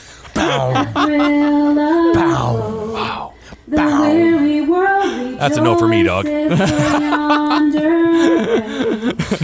new and glorious morn. All right. Get out of here. Wow. Shut up. I thought you were going to do the butthole trick. You're just singing? Okay. Honestly, it would be incredible if she had bent over in front of the microphone singing the song, and then if her butthole moved to the words of A Holy Night, because it would be really fun. It plays on the word holy as well. She's getting punny with it. That's not sexual. That's a pun joke. That's satire. And when the trial first got raring to go, Jodi tried, like many narcissists do, to represent herself. But her complete lack of experience meant that she was stuck with Wormy Nermy, and he was stuck with her. He hated working with Jodi Arias. I'm the way sure. he spoke about it, I mean, who knows at the time, because he said the first thing that she tried to do, her first tactic was to be flirty with him, right? And what we know about Casey Anthony is that Casey Anthony had the same track with her defense attorney, but it worked. She really was seducing him, and that's the reason why, I think it's also part of the reason why she got off, because he was working really hard to try to see the chooch, because he needed to see the chooch, and he would do anything possible. Right. But Kirk Nermy, he hated all this shit. But one chapter of this book, again, don't read the book. He wrote 3 books. Each one is 300 pages long. And in one chapter, he talks about digging up and trying to find all of the people that Jodi was sending messages through magazines. And then it goes into this part. He's like, but that's not the only story about Las Vegas I have. I was getting close with a particular coworker named Jennifer, who was married, but she never invited her husband along on trips. And I tell you, I took that as a message. So Jennifer, she actually invited me to go to an Air Supply concert. And I'll tell you this, Air Supply is one of those bands that people, no one will admit to being a fan of. But I tell you what, you go to see one of those concerts, and you're transported to a place that only Air Supply can take you to. And I was there, and it's this long breakdown of how great Air Supply is and how fun Jennifer was. But Jennifer was married, and him and Jennifer could never really, even though she was sending him signals, or he thought she was sending him signals, but now he knows that they are happily married, and he needed to look on himself and wonder why he was looking for signals from a married woman. Absolutely, Wormy Nermy. Happy you put that in a book about Jodi Jodi Arias. Well, when the trial finally got started, 4 years after the murder, it became obvious that both the defense and the prosecution were going to make sex a central piece of their argument. For the prosecution, this was about good sex gone bad, a tale of revenge, jealousy, and obsession that ended in murder. Murder. For the defense, it was about an easily manipulated, poor little girl who was forced into regular oral and anal sex because her Mormon beau believed that the mouth and the butthole were less sinful orifices than the vagina. See, I feel more sins come out of the mouth than any other hole. Yeah. I don't know. The defense claimed in open court that on the day of the murder, Travis had forced Jodi to drive all the way to Mesa, then had forced her to take the photos before forcing her into anal sex while she leaned over his desk, which ended in him ejaculating on her back. All said in open court. God, spicy shit. This is why I brought the beer. Again, juror number 7, we're going to have to take these beers from you. Yeah. Take them out of my cock because I already drank them. This is the only jury we could find. This is the only man that said that he believed Jodi Arias could be innocent. I'm the most sober man in Mesa. Then, while she was later taking photos in the shower at Travis's request because he was in, quote, peak physical condition for Cancun. Gotta memorialize it. It's the nicest thing she said about him. She acted, well, that's what he told her. He's like, I'm in peak physical condition, babe. I'm fucking looking the best I ever look. Take some pictures of me. I got pumped before the pictures. Let me do a couple sit-ups. All right, T-Dog's ready. T-Dog's camera ready. Let's take a look at it. Well, she said that after taking the picture, she accidentally dropped the camera, which sent Travis into an uncontrollable rage that Jodi made it sound like was a common occurrence. She said he picked her up and body slammed her, and going off instinct, she claimed to have run for the gun that she said Travis kept in his closet, which just so happened to be the same type of .25 caliber pistol that had been stolen from her grandfather. Coincidence? Indeed. She said that when she pointed the gun at Travis, she didn't mean to shoot, but the gun just went off, and that's when her memory went foggy. She said she had no memory of stabbing him almost 30 times and no memory of slicing his throat ear to ear. She said what snapped her out of the fog was the clink of the knife hitting the floor, and when she saw what she'd done, she screamed. The next thing she knew, she was driving west, barefoot and covered in blood, with no memory of how she got there. That, I think, is the truest thing she said so far. You can just see her talking to the jury. They'll just be like, did you know guns, they have this trigger, and if you pull it, the bullet just comes out? Who knew that? The bullet comes out if you pull the trigger. This is fucking Mesa, Arizona. We all knew that. We all have guns, and the entire crowd pulls out guns, AK-47s out of a woman's babushka and shit. Now, in and of itself, this case would be interesting even without the raunchy details. But what made this case a national obsession was the wildly explicit testimony that seemed to be a daily fixture of the Jodi Arias trial. In trying to establish that Travis was a deviant, Kirk Nurmi used dirty text messages in his cross-examination of Detective Flores, noting that Travis often called Jodi a, quote, three-hole wonder. But he only ever called her, they used the three-hole wonder statement a lot, but he only called her a three-hole wonder the one time. It's also, isn't that the last hole in a mini golf course? I didn't know that she genetically had a windmill and built in front of her pussy. No kidding. Keeps it nice and dry. But Detective Flores fired right back, using an example of a communication Travis made in which he felt Jodi was the one using him sexually, making him feel like, quote, little more than a dildo with a heartbeat. That's where he was gaslighting her, though. There was a period of time where you can see in these emails, he does obviously lead her on. He keeps engaging, even though she, as we said last episode, she's a habitual fucking line stepper. She keeps doing all of this fucked up shit. He also keeps going back. He's sending late night sex.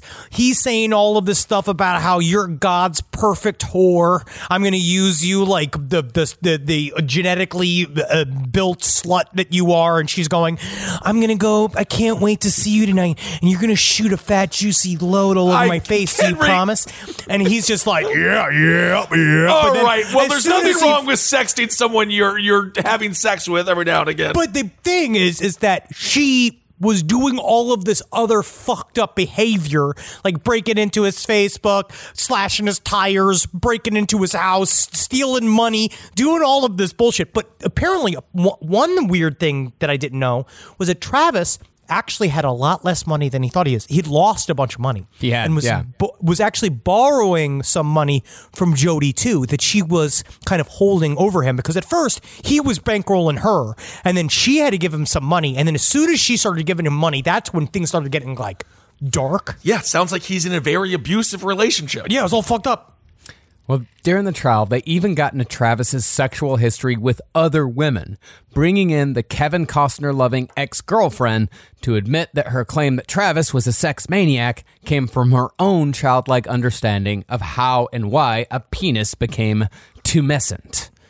Because you had Juan Martinez up there going, it's like, now, you didn't understand how a penis becomes tumescent, gets big, gets real big. Gets big. Yeah, and Tiny Attorney, because it's like, imagine me. Imagine my penis is about half as tall as I am. So you're looking at a foot and a half. Uh-huh. And then she went, it does get big. It does, and it's like a rageful big. What I don't like about a penis is that, why can't it just be small? Why does it always have to get so big? And you're like, sometimes it doesn't get that big. These people are very immature in many ways, it seems. Oh, well, they live in the Mormon bubble. You know, yeah, of course. That's something that is very, very real, that a lot of these Mormons live in they live in a world outside of the one that we live in. You know, right. it's very innocent, it's very safe, but it's not real. Air quotes, because that's the problem, is that what you find out is that when you create a constant fake exterior of bland normalcy that often serves as a smokescreen for abuse and all of this other bullshit within the world of the Mormon community. So that's the lack of sex education within the community becomes weaponized. If there's a way for it to do, because then what you do is when you have people that are willfully manipulating the rules on their own because they maybe have higher standings within the church. You look at this poor woman thought that Travis could just make his hard penis go away. I heard it was full of Skittles. Oh, taste the rainbow. Ooh. The piece de resistance of the whole trial, though, was the fact that Jodi Arias herself testified in her own defense, which rarely happens even in trials dealing with much smaller offenses, much less trials involving a fucking capital murder charge. You never put a capital murder suspect on the fucking stand. You're putting a murderer in a chair in front of everybody, and then you wonder how it's going to work out. An accused murderer. But she was already saying she did it. Yeah, the defense was that she was a murderer, but she murdered for good reason. Big if true. Did she drop any of that? She did. You got to drop some big if trues. She did do that. Well, that's big if true. Yeah. Well, It is true. Yeah. That's why it's big. Are we still talking about boners? I have to go. I hate the word tumescent. Oh, I hate it. Oh, no. My magic underwears are getting all wet. Well, Jodi insisted that she had to tell her story her way. So she spent a nearly unprecedented 18 days on the stand, smearing Travis and listing every sexual thing they ever did while framing all of it in the most criminal light possible. Just the constant cuts to Travis Alexander's parents as they just try to be stone-faced. As she's like, and that was the second time we had anal sex. And I knew that he enjoyed it because of his groans and his grunts on me. And then some of his ejaculations were just... The only way I would describe it were just so ropey that I felt like I was a toaster strudel. Yeah. Well, I'm just so happy you're taking the stand there, Jodi. Juror number 7, can you stop masturbating, please? Oh, I'm sorry. I was just listening. Thank you. But what I loved was she has her whole beginning layout where Kirk Nurmi and her are telling her whole story. Oh. Then Juan Martinez comes out, tiny lawyer, so upset. The first thing he does is he shows a picture, and he's just like, let me ask you, Miss Arias, is this a picture of you and your dumb sister? And she's like, what? And she's like, your dumb sister. And she's like, what are you saying to me? You yourself, you categorized your own sister as dumb, didn't you, in this email where you said, oh, I'm off doing this trip with my dumb sister. So wouldn't you concur that this is your dumb sister? He comes in fucking hard. And she is the most obnoxious person on the fucking What about the sister that's just sitting there? I don't firmly understand how people can sit. Like, I feel so bad for Travis's parents. Yeah. I don't think that I could sit there. I really, like, you watch those videos. Watch it. You should try to sit and watch it. I watched some of it on YouTube. Watching 3 hours total, I was like, my eyeballs are gonna fall out of my fucking head. I don't see how. I mean, you see those videos sometimes, especially if like a pedophile or something is being charged and the parents are there. Like, I get it when they jump over the fucking shit I would flip and out. start like going nuts. Yeah, I'd like, flip out. I don't know if I could. Honestly, I don't think I could sit there for 18 days and watch this chick who I know killed my son. I'd flip out. Well, the story Jodi told was that she'd been put upon sexually from the very beginning. From the moment Travis met her at a Starbucks, gave her a copy of the Book of Mormon, and followed it up with a request for oral sex. Damn. In her version of the relationship, Travis forced her into anal sex the day of her baptism because only traditional intercourse was a sin. Which we've learned that is not true. Apparently not. After that, it was sex on the hood of the car, sex with Travis while he wore designer suits, and sex with Jodi dressed as a schoolgirl. All of which probably happened. Sure. But she's painting it in this light of, he made me do it. He made me do all this. Then there were the text messages Travis sent, like this one, quote, "You'll rejoice in being a whore. That sole purpose in life is to be mine, to have animalistic sex with, and to please me in any way I desire." Yeah, can we have sex like lemurs? I've always wanted to have sex like a lemur. How do they have sex?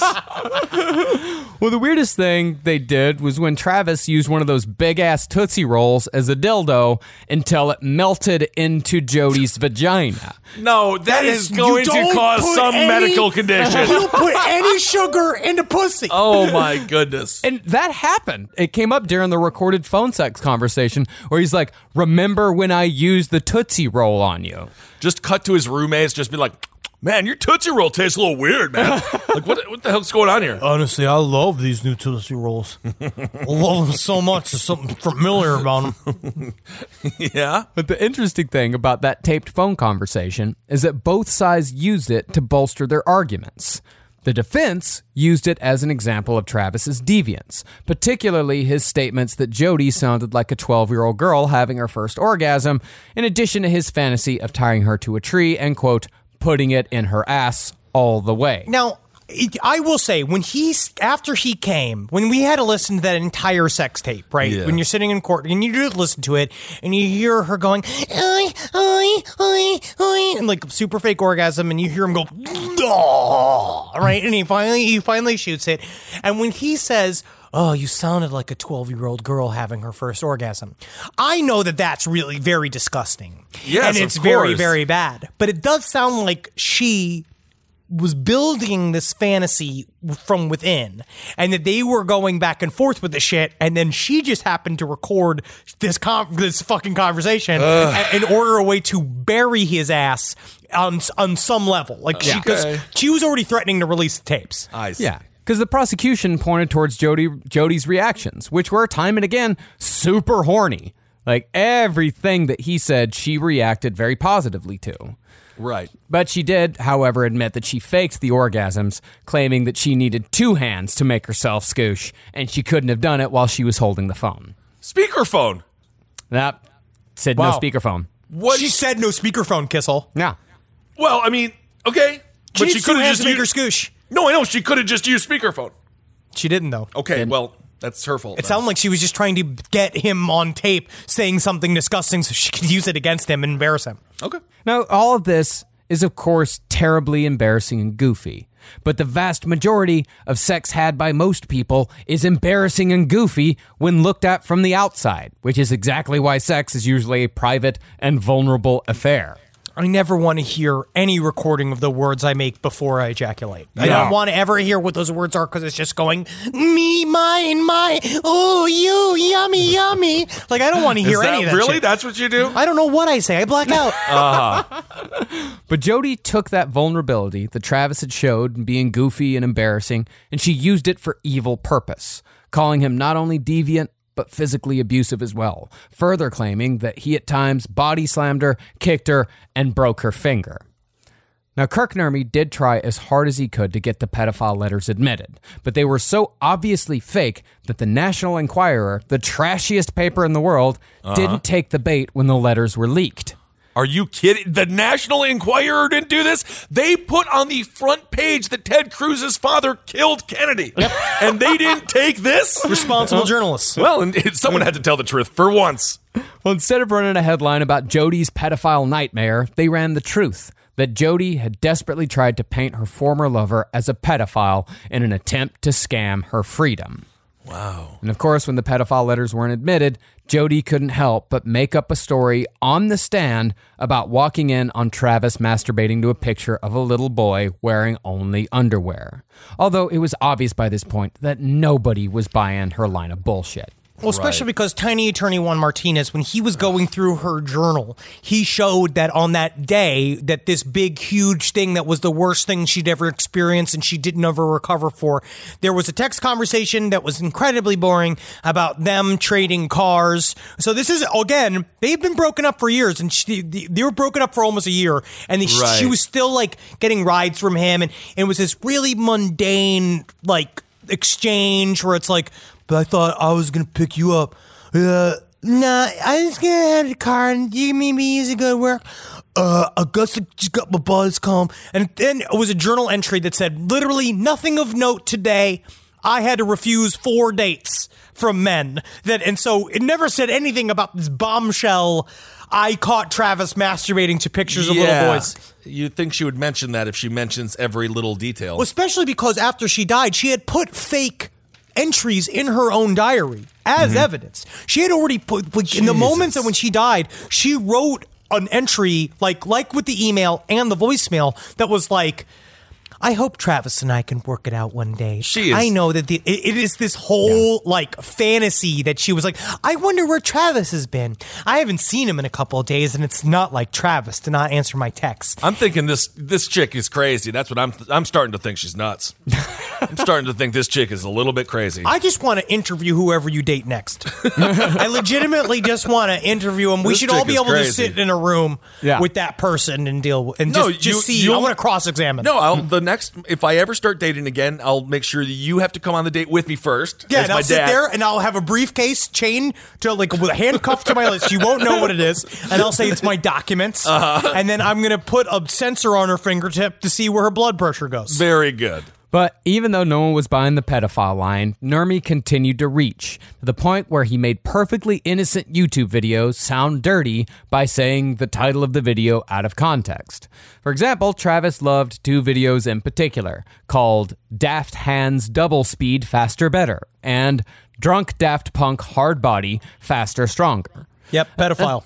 I don't think that proves it, but okay. Now, taken out of context, these videos can sound weird and scary to a bunch of squares sitting on an Arizona jury, especially in 2008 when YouTube was not the ubiquitous media giant that it is now. Right. But in reality, these were just a bunch of videos from an innocent early YouTube fad in which people wrote the lyrics to Daft Punk's Harder, Better, Faster, Stronger on their bodies and displayed the lyrics to match the singing. It's fun hand stuff. Yeah, it's just totally fine. I completely remember that too. Like, yeah, sounds dumb. I remember it was kind of cool. It's creative, but it's one of those like little YouTube holes that you watch in order to go to sleep. It's like me with just watching my same Norm Macdonald and Bill Burr clips that I watch in order to go to sleep when I'm in hotel rooms. Yeah, but Kirk Nurmi made it sound like, look at the deviant things that this man looks at on his free time. I obviously love defense attorneys, but it can get pretty nasty. Well, it's a little bit when this man is obviously a huge victim here. He didn't know what the hell to do. Kirk Dermy was obviously kind of painted into a corner, according to him, and he was saying he was trying to get out the whole time. Right, but who fucking knows? Now, Juan Martinez's cross-examination of Jodi was, of course, a goddamn shooting gallery, which is why you never, ever put your defendant on the stand, no matter what, because any halfway competent prosecutor is going to fucking eviscerate him. And Jodi tried her best to elicit sympathy from the jury, crying at all the appropriate moments in an attempt to make the tiny attorney appear as if he was a mischievous gnome haranguing an abused woman. Don't subtweet my relationship with my wife. Well, I always like my prosecutors to dress like the lead singer of the Cars. I think that's great. Oh no, you mean Talking Heads? Talking Heads. You mean Talking Heads? Heads? I'm sorry. Rick Ocasek was a very well-dressed man. I like my prosecutor to dress like the lead singer of Talking Heads. Multiple Talking Heads. It's weird that I knew what you were talking about, though. Yeah, well, but he just goes at her, and she is one person when Wormy Nermy is in front of her. And you also notice she shifts the bangs for the trial, which helps her hide. And is it like Over the Top with Sylvester Stallone when he takes his hat and he puts it backwards and then he's ready to arm wrestle? It's exactly the same. Oh my goodness. She's had the bangs on, which are like little drapes with so, and it covers up whatever is going on behind the eyes or what she's going to do. She does the same hand over the face going every single time that he says something that's remotely too over the line for her. But with Kirk Nermy, she is open and effusive, taking minutes, explaining everything, speaking. Ugh. With Juan Martinez, she's very budges on nothing. Yeah. Parcels over every fucking word. Fights it and doesn't look at him directly ever. She only looks directly to the audience, directly to the jury, and then when he refers to her, she stares at the table so that she would never make eye contact with him. So she thought that the performance was going to help. And I think if maybe she was just on the stand for 1 or 2 days, it might have held something. I might have done something. Right. But then you start seeing the tactics again and again. Every single time he got her in a corner, she'd get frustrated and you see a flash. You just see this fucking rage. Yeah. That's the stabby Jodi that we all know. Yes. Yeah. I just feel so bad for the family of Travis and just sitting in this courtroom, 18 fucking days of watching this chick who killed your son or your brother or whatever. I don't know how they can do that. That's hard. It's so horrible. Yeah. And then not to mention literally just it being trampled all over, your son being trampled all over by media 24/7 who are making millions of dollars off it, not to be hypocritical because we do a true crime show. Yes. But like the way that the media covered it was just fucking disgusting. It's salacious and they were into it and people wanted it. And especially after Casey Anthony. So this was after her trial. So I think that I'm almost certain that Jodi was watching her trial from jail and was trying to mirror the same tactics that she did. Jesus, it's like it's the little world of celebrity serial killers where they get petty and they don't like one another. Like who hates everyone hated Bundy or something like that? Like I would that's pay Manson. 10,000. Manson called Bundy a poop butt. A rump butt. He's a poop butt. Meanwhile, Manson is just talking to Sirhan about what they're having for lunch, and This they're like, guy's cool. You know what I like about him is that he doesn't like Salisbury steak, so I get extra Salisbury steak on Thursdays. When Jodi would cry on the stand, especially when Juan Martinez was ramping up to the big finish, he flipped it on her. And he asked her, were you crying when you shot Travis? Were you crying when you stabbed Travis? And were you, in fact, the person who slit Mr. Alexander's throat from ear to ear? well, yes, I was crying when I stabbed Travis. Oh, damn it. Oh, damn it. In which Jodi had no choice but to say, yes, I was the person who slit his throat from ear to ear. The whole thing fell apart because the whole thing hinged on whether the jury believed Jodi, whether or not she had credibility, because all of the evidence pointed towards her premeditatively killing this man. And also, it's just the most boring shit in the world is really what ended up turning the tide as well. It was all of this shit about the gas cans. Yes, the about gas cans were huge. all of this gas can bullshit about whether or not she had purchased 3 gas cans or do it because she was saying, I always take gas cans because I try to get the cheaper gas from California. That's why I had them. And not because I wasn't trying to not get a receipt from all these places. But then... Judge, point of contention, when they say gas can, are they talking about my butthole? Sir. But no, Juan Martinez then had to go through all these receipts and do all this math and all this gas math and just gets to a point where it's like... Gas math. Fucking put That's a rough day. Rough day for the juror number 7. You have to wake up. We're doing gas math. Yeah, I'll tell you what, you did some gas fucking calculus in the bathroom of the studio in our little break that we just took.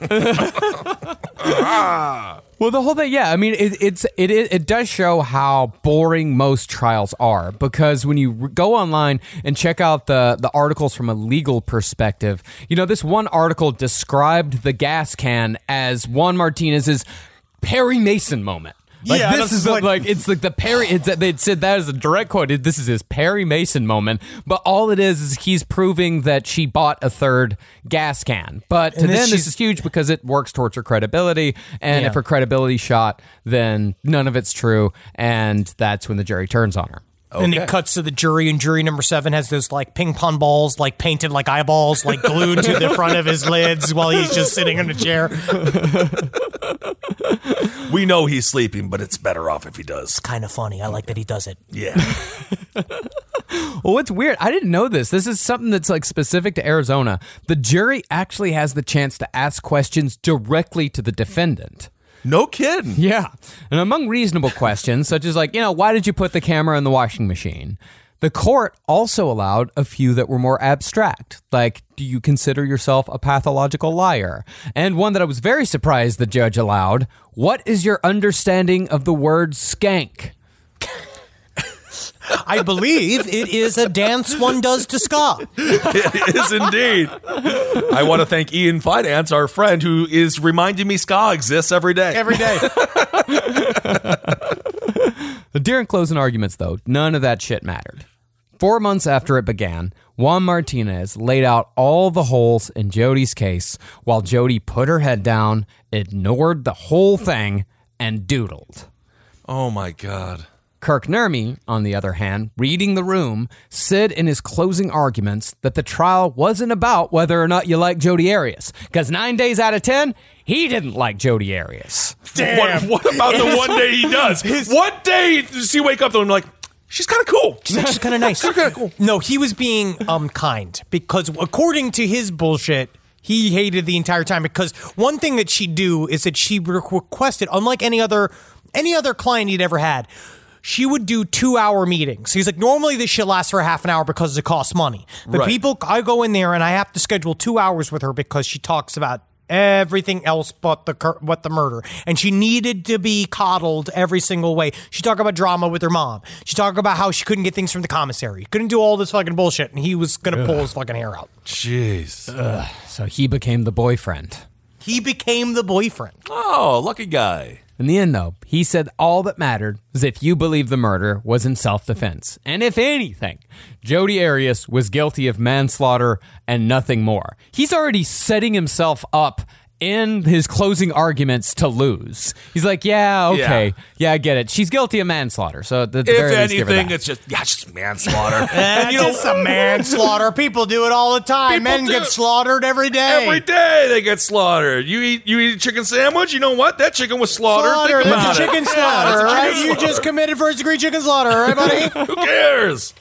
After just 15 hours of deliberation, the jury disagreed with Kirk Nurmi's assessment and voted Jodi Arias guilty of first-degree murder. Now, during the sentencing phase, which decided whether Jodi got the death penalty or life in prison, she gave a strange 19-minute statement in which she said she was sorry for killing Travis and that she planned to start a recycling program and a book club in prison, all while donating her hair to cancer victims. That's huge. It's huge. Thank you for the hair. Thank you for the hair. I mean, it's the start of a horror movie when you have cancer and then you end up with Jodi Arias' hair and then you kill everybody and then... Oh, shit. I didn't kill her. The wig did. The wig did it. But also, you forget, 20 minutes after she was convicted, 20 minutes, she walked right in front of a camera And if you watch the interview from when she was murdered, when she was first arrested, and then watch the interview after she is convicted, it is fucking wild. Did she feel good? It's or weird. like a weight was off of her shoulders? No, absolutely not. She was trying to be on the stump again, but you can actually see it's something else. It's something about the attention, and it's something outside of the trial, because then she gets to go, and these people are fawning over her again. She's not getting torn apart by Juan Martinez. She's not looking at the dead-eyed 12 jurors that fucking hate her. Right. She's not dealing with the defense attorney that hates her. She's not dealing with the judge that's sick of her shit and looking at all the murderers' families. She gets to sit in front of her, a softball reporter, after you just got convicted, who's like, are you sorry? And she's just like, sorry is a word that's got 5 letters. You know what else has 5 letters is shame. And you know what else has 5 letters is glory. And you know what else has 5 letters? Donut. You know what else has 5 letters? Knife. Whoa. We actually did a lot of 5-letter words That's a right lot. there. Blood? Well, during her sentencing hearing, after she talked about the book club and the recycling program and the hair, she doubled down on the claim that she was a victim of domestic violence, but went a little too far by showing off her charity merch. Oh my God. Which was a t-shirt with the word survivor printed on front that she brought to the sentencing trial and showed and said, these are for sale. Check out lastpodcastmerch.com. There's so many opportunities to wear our merch at trial, at court, while serving jury.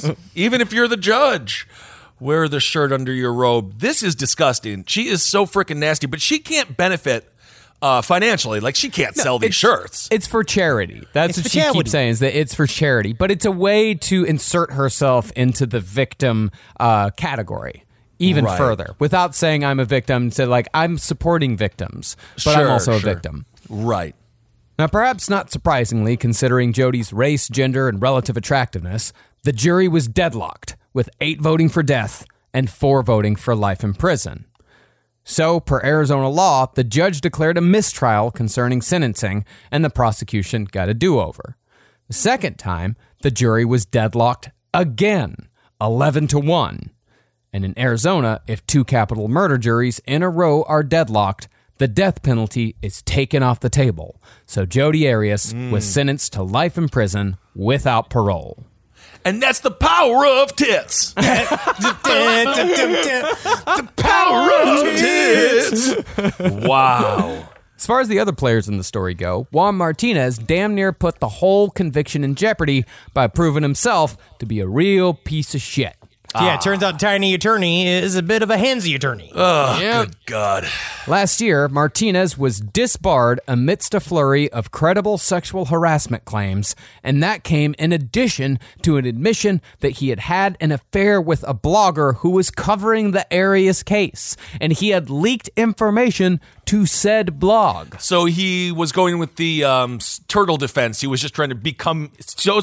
He wanted the suit to be so big he could just hide in it. Yeah.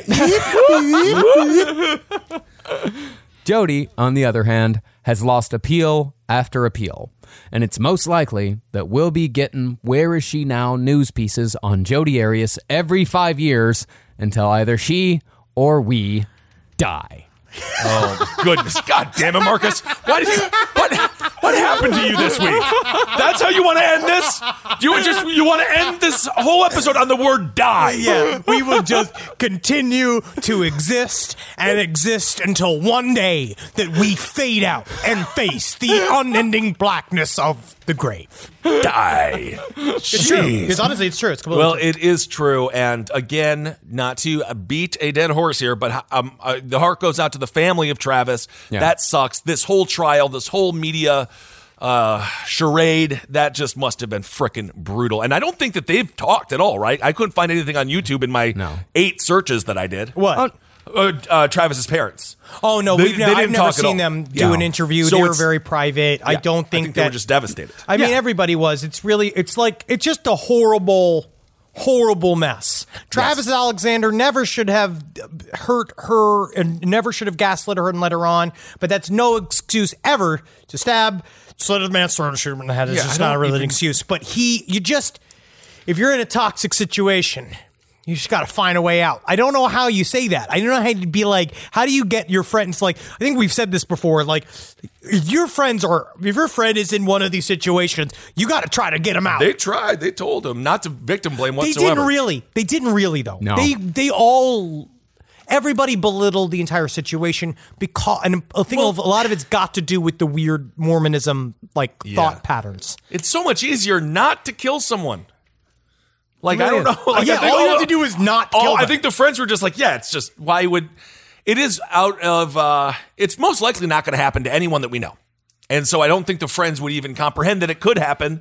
And then, I don't know. Who knows? Honestly, anyway, I could see it happening to several of my friends. I could see no one's dying. We made a rule. No dying for a decade. Yeah. No one's allowed to die for a decade. One of us. That was made last year. So 9 more years we have to stay alive. All right. By rule. All right. And that includes everyone who's listening. Thank you all so much for listening to the series on Jodi Arias. I know she was covered a lot in media, but I think that we learned a lot of new details and a lot of interesting things. Yeah. Good. By the law of averages, one of our listeners will not survive this week. I don't want you to talk anymore now. It's actually weird. You are in free speech jail just for being sad. Hey, welcome, man. We're bunkmates. Yeah, you guys are bunkmates. Look, I'm lonely. I don't have any friends anymore, but I wrote a journal of my own shit, Marcus. Hell yeah.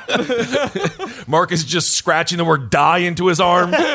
All right. No, it's death. It's not die, it's death. It's an obsession with death that has developed this year. Cool. That's just so healthy, Marcus. Hey, I mean, at least he's saying it out loud. At least he is. That matters. All right, everyone. Well, thank you so much for listening. Hope you're hanging in there. It does seem weird to plug merch at this point, so I already did it. You already did it. In a perfectly placed position. So thank you all so much for listening. Hope everyone is hanging in there and surviving the best you can. We shall get through this, and we will be on the road in Omaha. Don't you fucking this do next this. Sunday. We are playing the Street Corner. One day at a time, sweet Jesus, that's all I'm asking of you. Oh, you're better than Jodi Arias. We got to get through this one day at a time, so. Hail yourselves, everyone. Hail Satan. Hail Gene.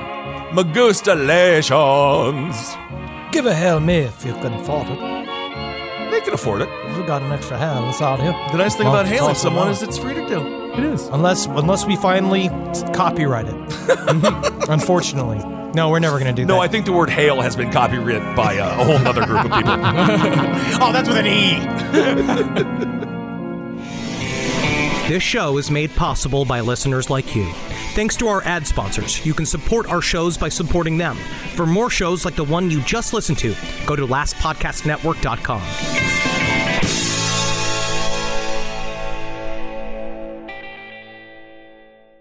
Emmy award-winning John Mulaney presents Everybody's in L.A., a special run of 6 live episodes created by and starring Mulaney that'll stream live on Netflix during the Netflix is a Joke Fest. The comically unconventional show will feature special guests where John Mulaney explores the city of Los Angeles during a week when every funny person is in it. Watch John Mulaney Presents Everybody's in L.A., debuting May 3rd live at 7 p.m. Pacific Time, only on Netflix. This show is sponsored by BetterHelp. It says here I have to talk about something I need to get off my chest, and I guess I can share it here. I eat mayonnaise for fun. It's a hobby of mine, and it's an addiction. And it's a daily weight on my life. How much I need whipped egg whites and oil crammed into my veins as soon as I wake up. And a lot of people carry around a lot of different stressors, big and small. Some people are presidents. Some people are soldiers. Some people have to eat mayonnaise, especially with hard-boiled eggs, which is what I eat for lunch. But I guess I should share that in therapy. Because therapy is a safe place to get things off your chest and to figure out how to work through whatever's weighing you down. And what I do is I just add eggs if I have mayonnaise left over. I just continue to add the eggs. But if you're thinking of starting therapy, give BetterHelp a try. I hope they can help me. My God. I hope they can help me. Get it off your chest with BetterHelp. Visit BetterHelp.com/lastpod today to get 10% off your first month. That's BetterHelp, HELP.com. /last pod.